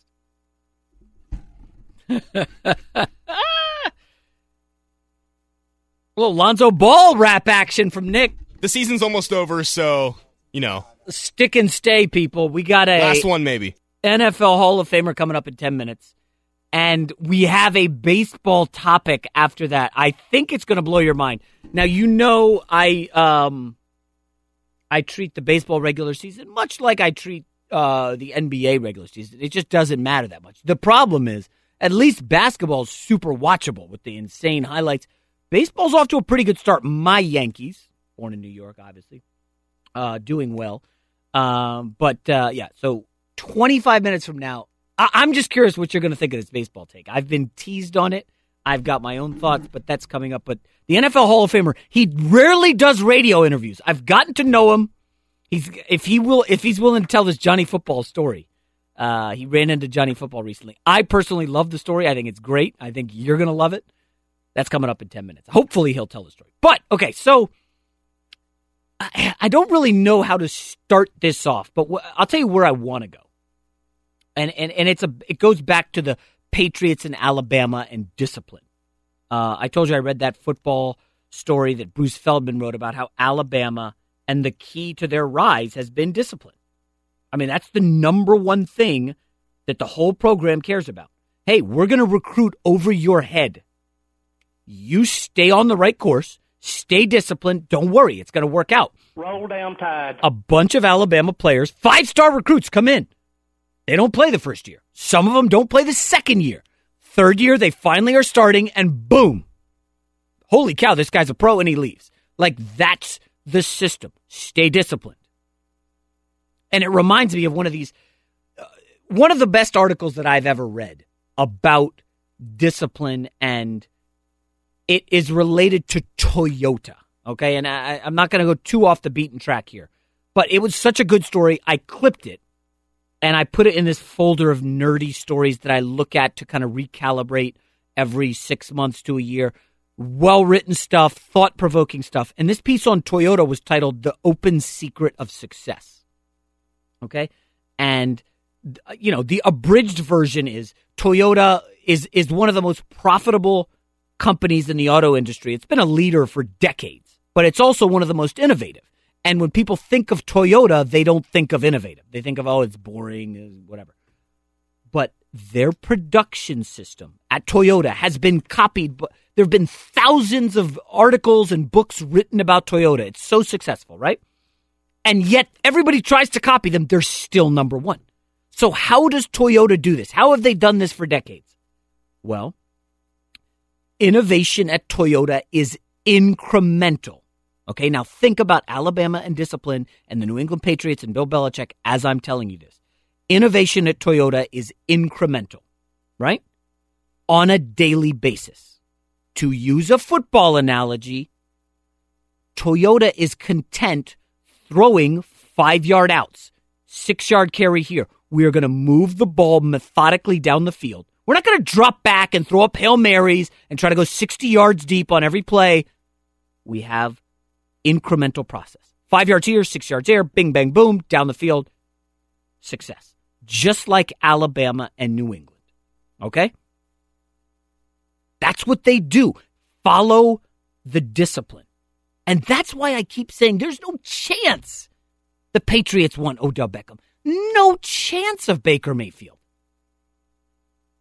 And to take this a step further, discipline, okay? One of the biggest questions I've gotten since I moved out here to L.A., well, man, you took a chance, Jason. You moved your family. You uprooted your wife away from her family. No, nobody's going to go for that. Weren't you nervous?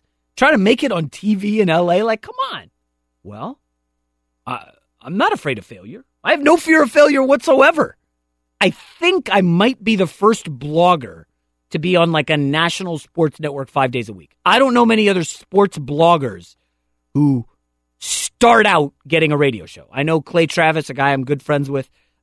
He has a radio show, but he did radio before, way back. He's well experienced in radio.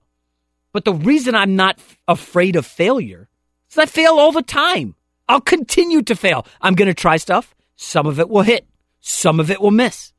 And it's not like it's not about the failure. It's how you use it. You know, failure is going to potentially kill you or it's going to improve you, right? It's not that different from criticism. And one of the things, I've really worked on is accepting criticism and soliciting feedback, right? It's how you handle the feedback that you will either improve or you hear, hey, man, Jason, you're just not that good at TV. You're not that good at radio. Oh, really? Well, give me some feedback as to what I'm not good at. Now, in the TV world, and I know this is a ramble, but in the TV world, I'm telling you, everybody is relentlessly upbeat. It is positive to the max. Great show. Oh, you're crushing it. You're the best, blah, blah, blah. And I didn't go through any classes on how to talk sports on TV. There were some tryouts at Fox. They brought in a bunch of people. I made the cut. They felt I was a good fit for the show, so I'm on the show. But I didn't go through any classes on do this, do that. They did do some coaching behind the scenes, but it wasn't like a rigorous process. It was like, oh, let's watch some tape here, work on this, don't. So then I get to the show, and I'm on the show every day, and I don't know how I'm doing. Just like on this radio show, I don't know how I'm doing. Yes, I can get some tweets from you guys and Instagram comments, and I'll look on my Facebook. And again, with the social media world, it's like thumbs up or people just excessively angry and I hate you. So one of the things I do is I'm walking around the building at Fox, and our guest here in 5 minutes is somebody who works at Fox, a Hall of Famer. And I'll bump into him, and I'm always like, hey, man, I'm trying to get better. But everybody just says, you're awesome, you're great. It's not, that's impossible. I'm not awesome at television, okay? I just started. So I'll stop this guy who's a Hall of Famer. Hey, man, have you seen anything I need to work on? And I'll stop executives. Hey, what do you think I need to work on? And getting any feedback specifically on Jason, don't do this, is tough. And I ask for that on radio, too. I've got a great producer here, Rob, who knows his stuff. Okay, he's worked with some of the best in the business. He is upfront with me. I like people who are upfront. Bill Belichick, upfront. Nick Saban, upfront. I'm telling you guys, it keeps coming back. Discipline. Nick Saban, Bill Belichick, very militant. They keep it real. They keep it 100. So finally, I found an executive who was going to say something in FS1 to me. And he says, Jason, okay, you really want something? Okay, here's what you need to work on. I've noticed that every time you're about to offer your knowledge and give your take, you say, guys. And Jason, you need to drop guys.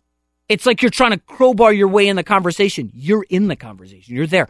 Stop saying guys. So I said, thank you. That is something great I can work on. Incremental process. I want to get better every day. I want this radio show to be better than last week's. I want next week's to be better than today's. Incremental process. So what did I do? I made a mental note. I'm not going to say the word guys anymore. So I think over the last 2 months, I've said it once. And I noticed because I go into each show saying, I'm going to get better. And that's why, and again, that's a tiny, tiny comparison to Alabama and New England. That's why the Patriots are getting better. You heard Greg Bedard come on earlier and say they like captains from college football teams. Julian Edelman is a converted, I believe, college quarterback. Chris Hogan's a former lacrosse player. They want leaders. I'm just going to toss out a guy. Calvin Ridley, Alabama receiver, ridiculously talented, awesome. People are saying, oh, the Patriots need a receiver. They're not taking Calvin Ridley. It's not happening. Now, he does fit into, with this guy went to Alabama. Excuse me, he waited his turn, worked out fine. Bill Belichick knows receivers are interchangeable. You don't need to do that. Bill Belichick has his process. I love it. I love Alabama's process. That's my rant. Coming up now, after the break, NFL Hall of Famer. But first, let's go to Isaac Lowenkron for the latest in sports. Jason, in round 3 of the Masters, Tiger Woods bogeyed his first 2 holes of the day. However, he has since followed that with 4 pars and 2 birdies. He has 13 shots off the lead presently at 4 over par overall. Phil Mickelson today triple bogeyed the first hole and then bogeyed the second hole. He has rebounded, however, with 5 pars, an eagle, and a birdie. He is at 6 over par overall. 15 shots behind leader Patrick Reed, who at 9 under par overall is 2 shots ahead of Mark Leishman. They will tee off the third round at 2:30 Eastern, some 2 hours from now. Henrik Stenson 4 back, Rory McIlroy and Jordan Spieth are 5 back. NBA Friday night, the Philadelphia 76ers held on to defeat the Cleveland Cavaliers 132-130 as the Sixers won their 13th in a row, taking over third place in the Eastern Conference from the Cavaliers. LeBron James, a triple-double, 44 points, 11 rebounds, 11 assists. Ben Simmons, also a triple-double, 27 points, 15 rebounds, 13 assists. Jason, one final note, the TV ratings from round 2 of the Masters on Friday are out, and they were up 55% from round 2 last year. Today's TV coverage, however, not even going to begin for another 2.5 hours when Tiger and Phil will Wait, Isaac, hold up. Isaac, you said 55% ratings up for Tiger Woods? 55% from round 2 last year. That's correct. Highest round 2 rating since 2013. Wow. Thank you, Isaac. Good stuff. Wow. Tiger Woods. Hey, imagine that. People like Tiger Woods. All right, joining the show now, folks, he's an NFL Hall of Famer. I have the good fortune sometimes of sharing a dressing room with him at FS1, and I like to pick his brain because, dude, he's one of the sharper guys I've met at FS1. I'm even surprised he, knows my name and is friendly to me because he's a big deal, okay? Tony Gonzalez, former Chiefs superstar, former Falcons legend, Tony Gonzalez joining the show. Tony, good morning. How are you? Yeah, who is this again? Nice to meet you, buddy. I'll never forget. I had seen a commercial, and it was Modelo, the beer. And then I look up, and it's Tony Gonzalez as the spokesperson. I was like, holy cow. So I see Tony at Fox. I'm like, you're the spokesperson for a beer? Do you guys know how big that is? Tony Gonzalez is a legend. And Tony, hey, let me start you off with an easy one.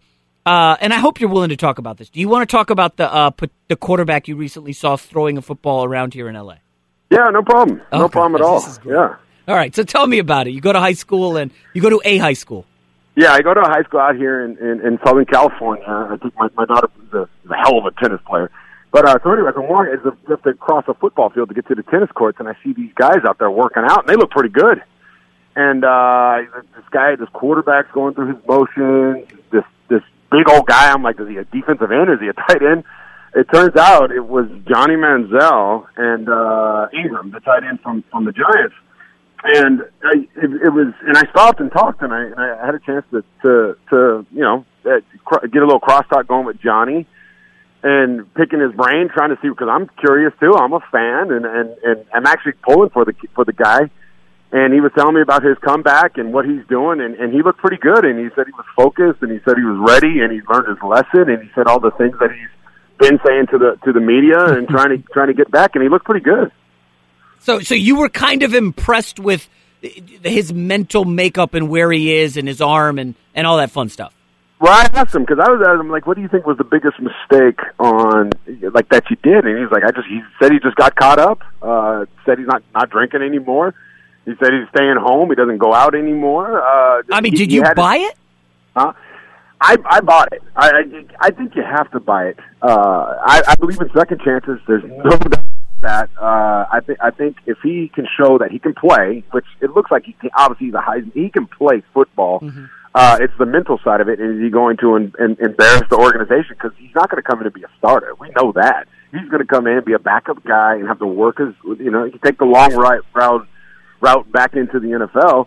And I think he can do it. I really do. I'm pulling it. I've always been a big fan of Johnny Manziel. I just think the whole partying and the whole culture of him wanting to be the man, it's just, you got to get out of that and keep football at the top. And that's what I told him. I said, keep football number one in your life and everything else. Then you can go be the man. But you got to keep football at the top. And I think he's figured that out. I hope. We're talking with Tony Gonzalez, the NFL Hall of Famer. And Tony, you played in an era largely before social media was massive.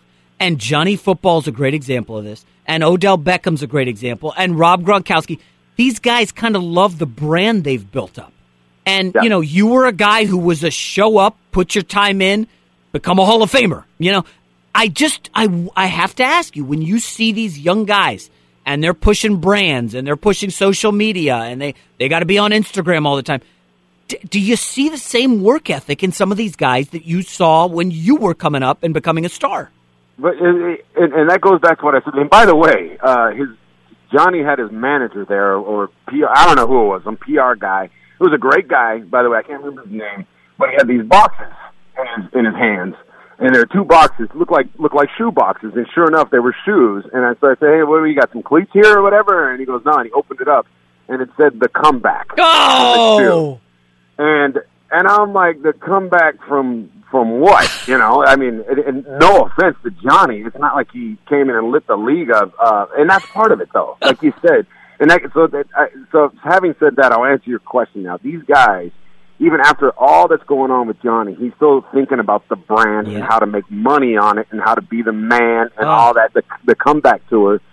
And I just think I'm old school, and the work, it just keep football at the top. It's literally that simple. More important than anything else in your life. And some people don't want to hear that, but it's more important than anything else in your life. And I'm not saying other things, your family or your religion or your charity or anything else is not important, but that is where you spend most of your time. That is where your bread is buttered. And that is what's going to take you around the world and introduce you to people that you never thought you'd meet. You're going to have experiences you never thought you had if you just keep football at the top. And a lot of these guys get caught up in that whole, how many followers, how many likes am I getting? Can I get my brand? Can I get my commercial? Am I the man when I show up at the club? Am I hanging out with Jay-Z and LeBron and all these people that do put the work in? LeBron and Jay, they don't see the work that those guys have put in. They just want to be like them. And that's where they have the problem. They want something, and they don't realize they have to over-deliver to get that stuff. And to over-deliver, you got to put the work in. You can't just be normal. Talking with former NFL tight end Tony Gonzalez. Tony, the other thing I know, and I remember you playing basketball at Cal, right? You were on, I believe, was it that Jason Kidd team? We're on the Jason Kidd. We were on Sweet 16 team with Ed Gray. Yes, Sweet 16 team.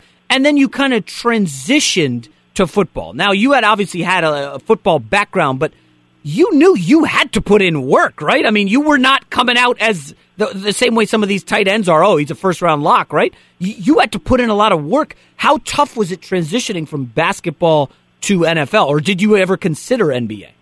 Well, I considered NBA. I always tell this story. One of the greatest things that ever happened to me as an athlete, one of the greatest things, is we're playing and we had just beat Villanova in the second round of the NCAA playoffs. Tim Thomas had a great game against that, 23 points and whatever. And then we're going to the Sweet 16. We're playing North Carolina, Dean Smith, Antoine Jameson, Vince Carter, all these guys on this team. And before the game, I'm in the hallway warming up by myself, just getting a stretch or whatever, clearing my mind. And Dean Smith comes walking up by himself. And I had already declared to go to the NFL, and I'm going to, they're saying, hey, you're going to be a first-round draft choice and all that stuff.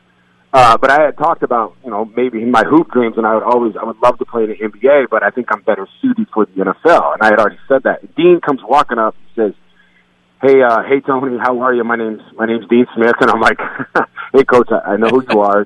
Nice to meet you. And he goes, I just want to let you know you've been playing some outstanding basketball. And if you wanted, you could do this for a living. I'm just letting you know. You could play in the NBA. And that was like the coolest thing ever. And so I said, thank you, Coach. He goes walking away, and he gets about 8-10 feet away from me, and he turns around and he goes, hey, by the way, I got something special for you tonight. and we went out there. Like I said, I was on a tear. Even coming into the tournament, I was averaging like 17, 18 points a game. And these suckers with Antoine Jameson, this 7'2" Russian guy, I forgot his name, another pro that I'm forgetting about, Vince Carter at the top, they went 2-3 zone, and I'm 6'4". And I scored 4 points. We lost the game, and now I can tell everybody that Dean Smith game planned for me. So you think Dean Smith was out there gassing you up? Hey, man, you could do this for a living. I think he got me. The master, Dean Smith. Great stuff. All right, Tony Gonzalez, I know you have a busy life. You got to get back to do you want to talk? Can I ask you quickly about the movies and what it's like being an actor? Can I ask you that real quick? Because I know you're passionate about that. Tony obviously has been in a couple movies, or... Yeah, I did Triple X with Vin Diesel and Samuel Jackson. I've done some NCIS. I've done a bunch of acting. I'm into it for sure. You could say that. And so, acting classes, when you walk in, do they know you're Tony Gonzalez, TV spokesman, former NFL legend? Do they know that? And then what's it like having to act in a class in front of all these people after you had to perform in a stadium in front of hundreds of thousands? I'd say probably 20% of the class knows who I am. The rest are all thespians and actors, and they don't care. But yeah, it is. You talk about nerve-wracking and challenging yourself all over again, and that's what I think I love about it. It reminds me of football so much, especially because it's so out of my comfort zone. I've never taken class. I've always done the guest appearance on stuff. But it's tough. It's not easy at all. And you get embarrassed. And I've asked myself a couple times, 3 or 4 times, what the hell am I doing this for? Why? Do I want to be a famous actor? Am I doing it? Do I want money? It's like, I think I have both of those things, relatively, those things. So it's not about that.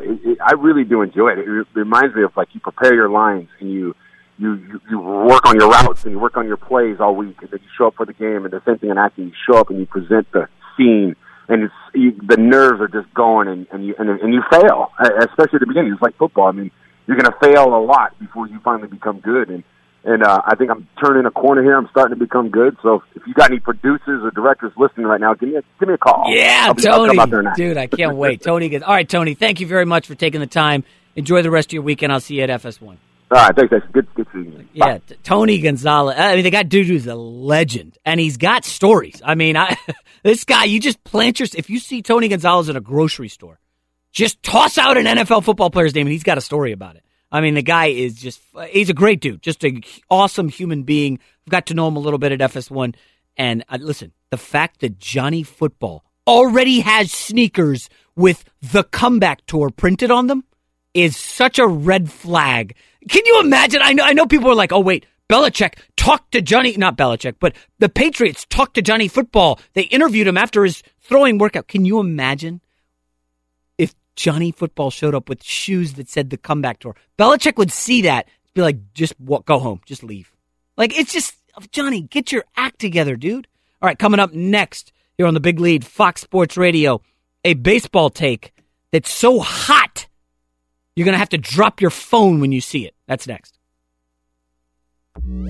Progressive Insurance, creators of the Name Your Price tool. Choose from a range of coverage options and pick the price that works for you. Visit Progressive.com today. Back here on The Big Lead, Fox Sports Radio. Great stuff from former superstar Tony Gonzalez. He's a nice man. He really is. Like, he's all up into the acting, too. Like, to the point where I kind of want to take acting classes. Like hearing him going in and being humbled. And listen, I know I went on a little rant earlier talking about, hey, I'm not no fear of failure. That's what you need in life. You can't be worried to fail. Like, you just can't. You're going to fail, and how you handle it kind of is the way to look at it. Like, I'm not going to let this bother me.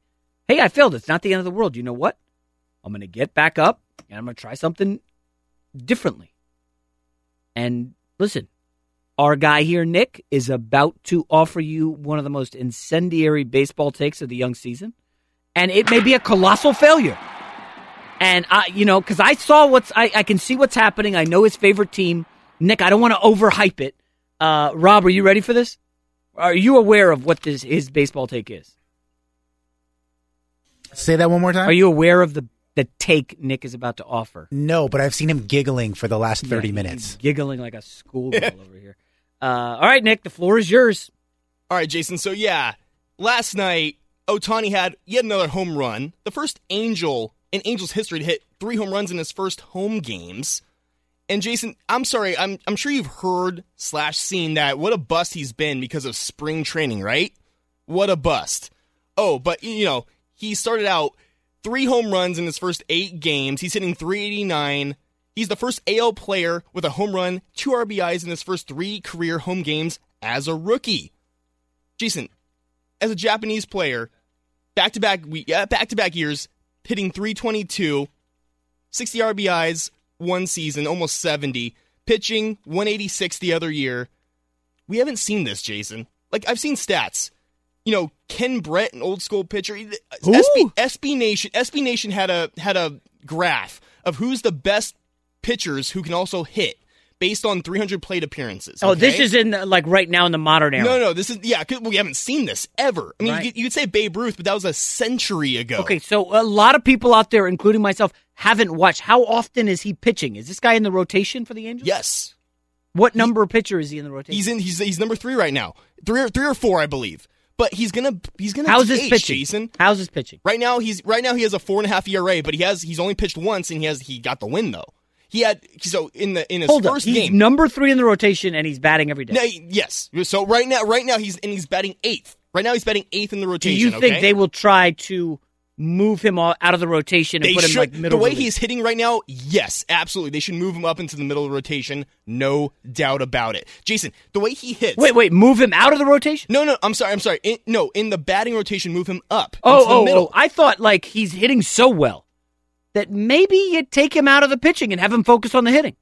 No, see, Jason, here's what I'm getting at right now. Okay, we don't have much time left. So you did Steph Curry's interpretation of he changed basketball with the 3-point shooting, right? Yeah. The way the game is now, 3-point shooting. You just said LeBron shouldn't go to Philly because what other shooter do they have? They get wrecked, right? So this is hyperbole, okay? But I think this isn't just. I know we're 8 games in. It's only been a week, but Ohtani has proven that he is a player. I don't think this is just a flash in the pan. I think he's going to be a legit MVP contender. Jason, he doesn't have to hit 300 the whole year. He doesn't have to hit 300. He doesn't have to pitch a 3 ERA. If he can hit just 260, 270, maybe 70 RBIs, make what?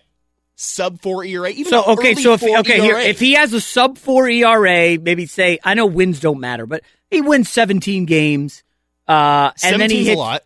275 with 30 and 100. Can he do that? Yeah, I think he can. And you think he's got to be a slam dunk MVP? Absolutely. And Jason, if he does this is what I'm getting at.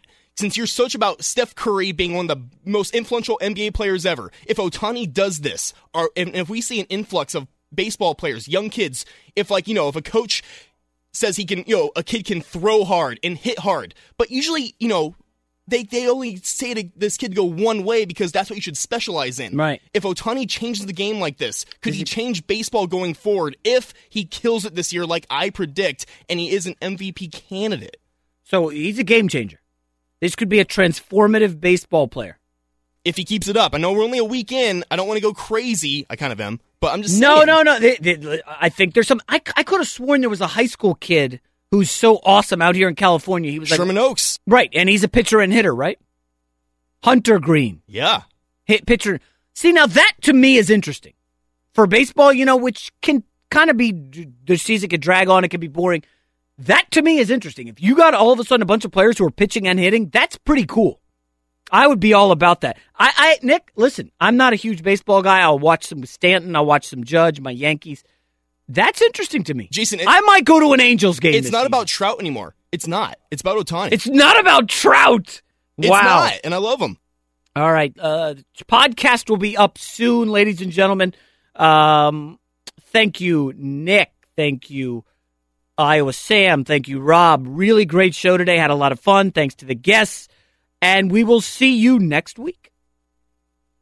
At Bet365, we don't do ordinary. We believe that every sport should be epic. Every home run, every hit, every inning, every play. From the moments that are legendary to the ones that fly under the radar. Whether it's a walk-off grand slam or a base hit to center field. Whatever the sport, whatever the moment. It's never ordinary at Bet365. 21 plus only. Must be present in Ohio. If you or someone you know has a gambling problem and wants help, call 1-800-GAMBLER. I'm Katya Adler, host of The Global Story. Over the last 25 years, I've covered conflicts in the Middle East, political and economic crises in Europe, drug cartels in Mexico. Now I'm covering the stories behind the news all over the world in conversation with those who break it. Join me Monday to Friday to find out what's happening, why, and what it all means. Follow The Global Story from the BBC wherever you listen to podcasts. When you drive a vehicle so reliable it's backed by a 10-year, 100,000-mile limited warranty, you stop thinking about what you can't do and start doing what you never thought possible. Visit your local Kia dealer today to see what you're capable of in a vehicle that inspires confidence around every corner. Kia, movement that inspires. Call 800-333-4KIA for details. Always drive safely. Limited inventory available. Warranties include 10-year 100,000-mile powertrain and 5-year 60,000-mile basic. Warranties are limited. See retailer for details. I'm Diosa. And I'm Mala. We are the creators of Locatora Radio, a radiophonic novela, which is a fancy way of saying a podcast. Welcome to Locatora Radio, Season 9. Love at first listen. We're older, we're wiser, and we're podcasting through a new decade of our lives. This season, we're falling in love with podcasting all over again. And getting to the heart of our stories. We're going places we've never gone before, and we're bringing you along with us. With new segments, correspondence, and a brand new sound.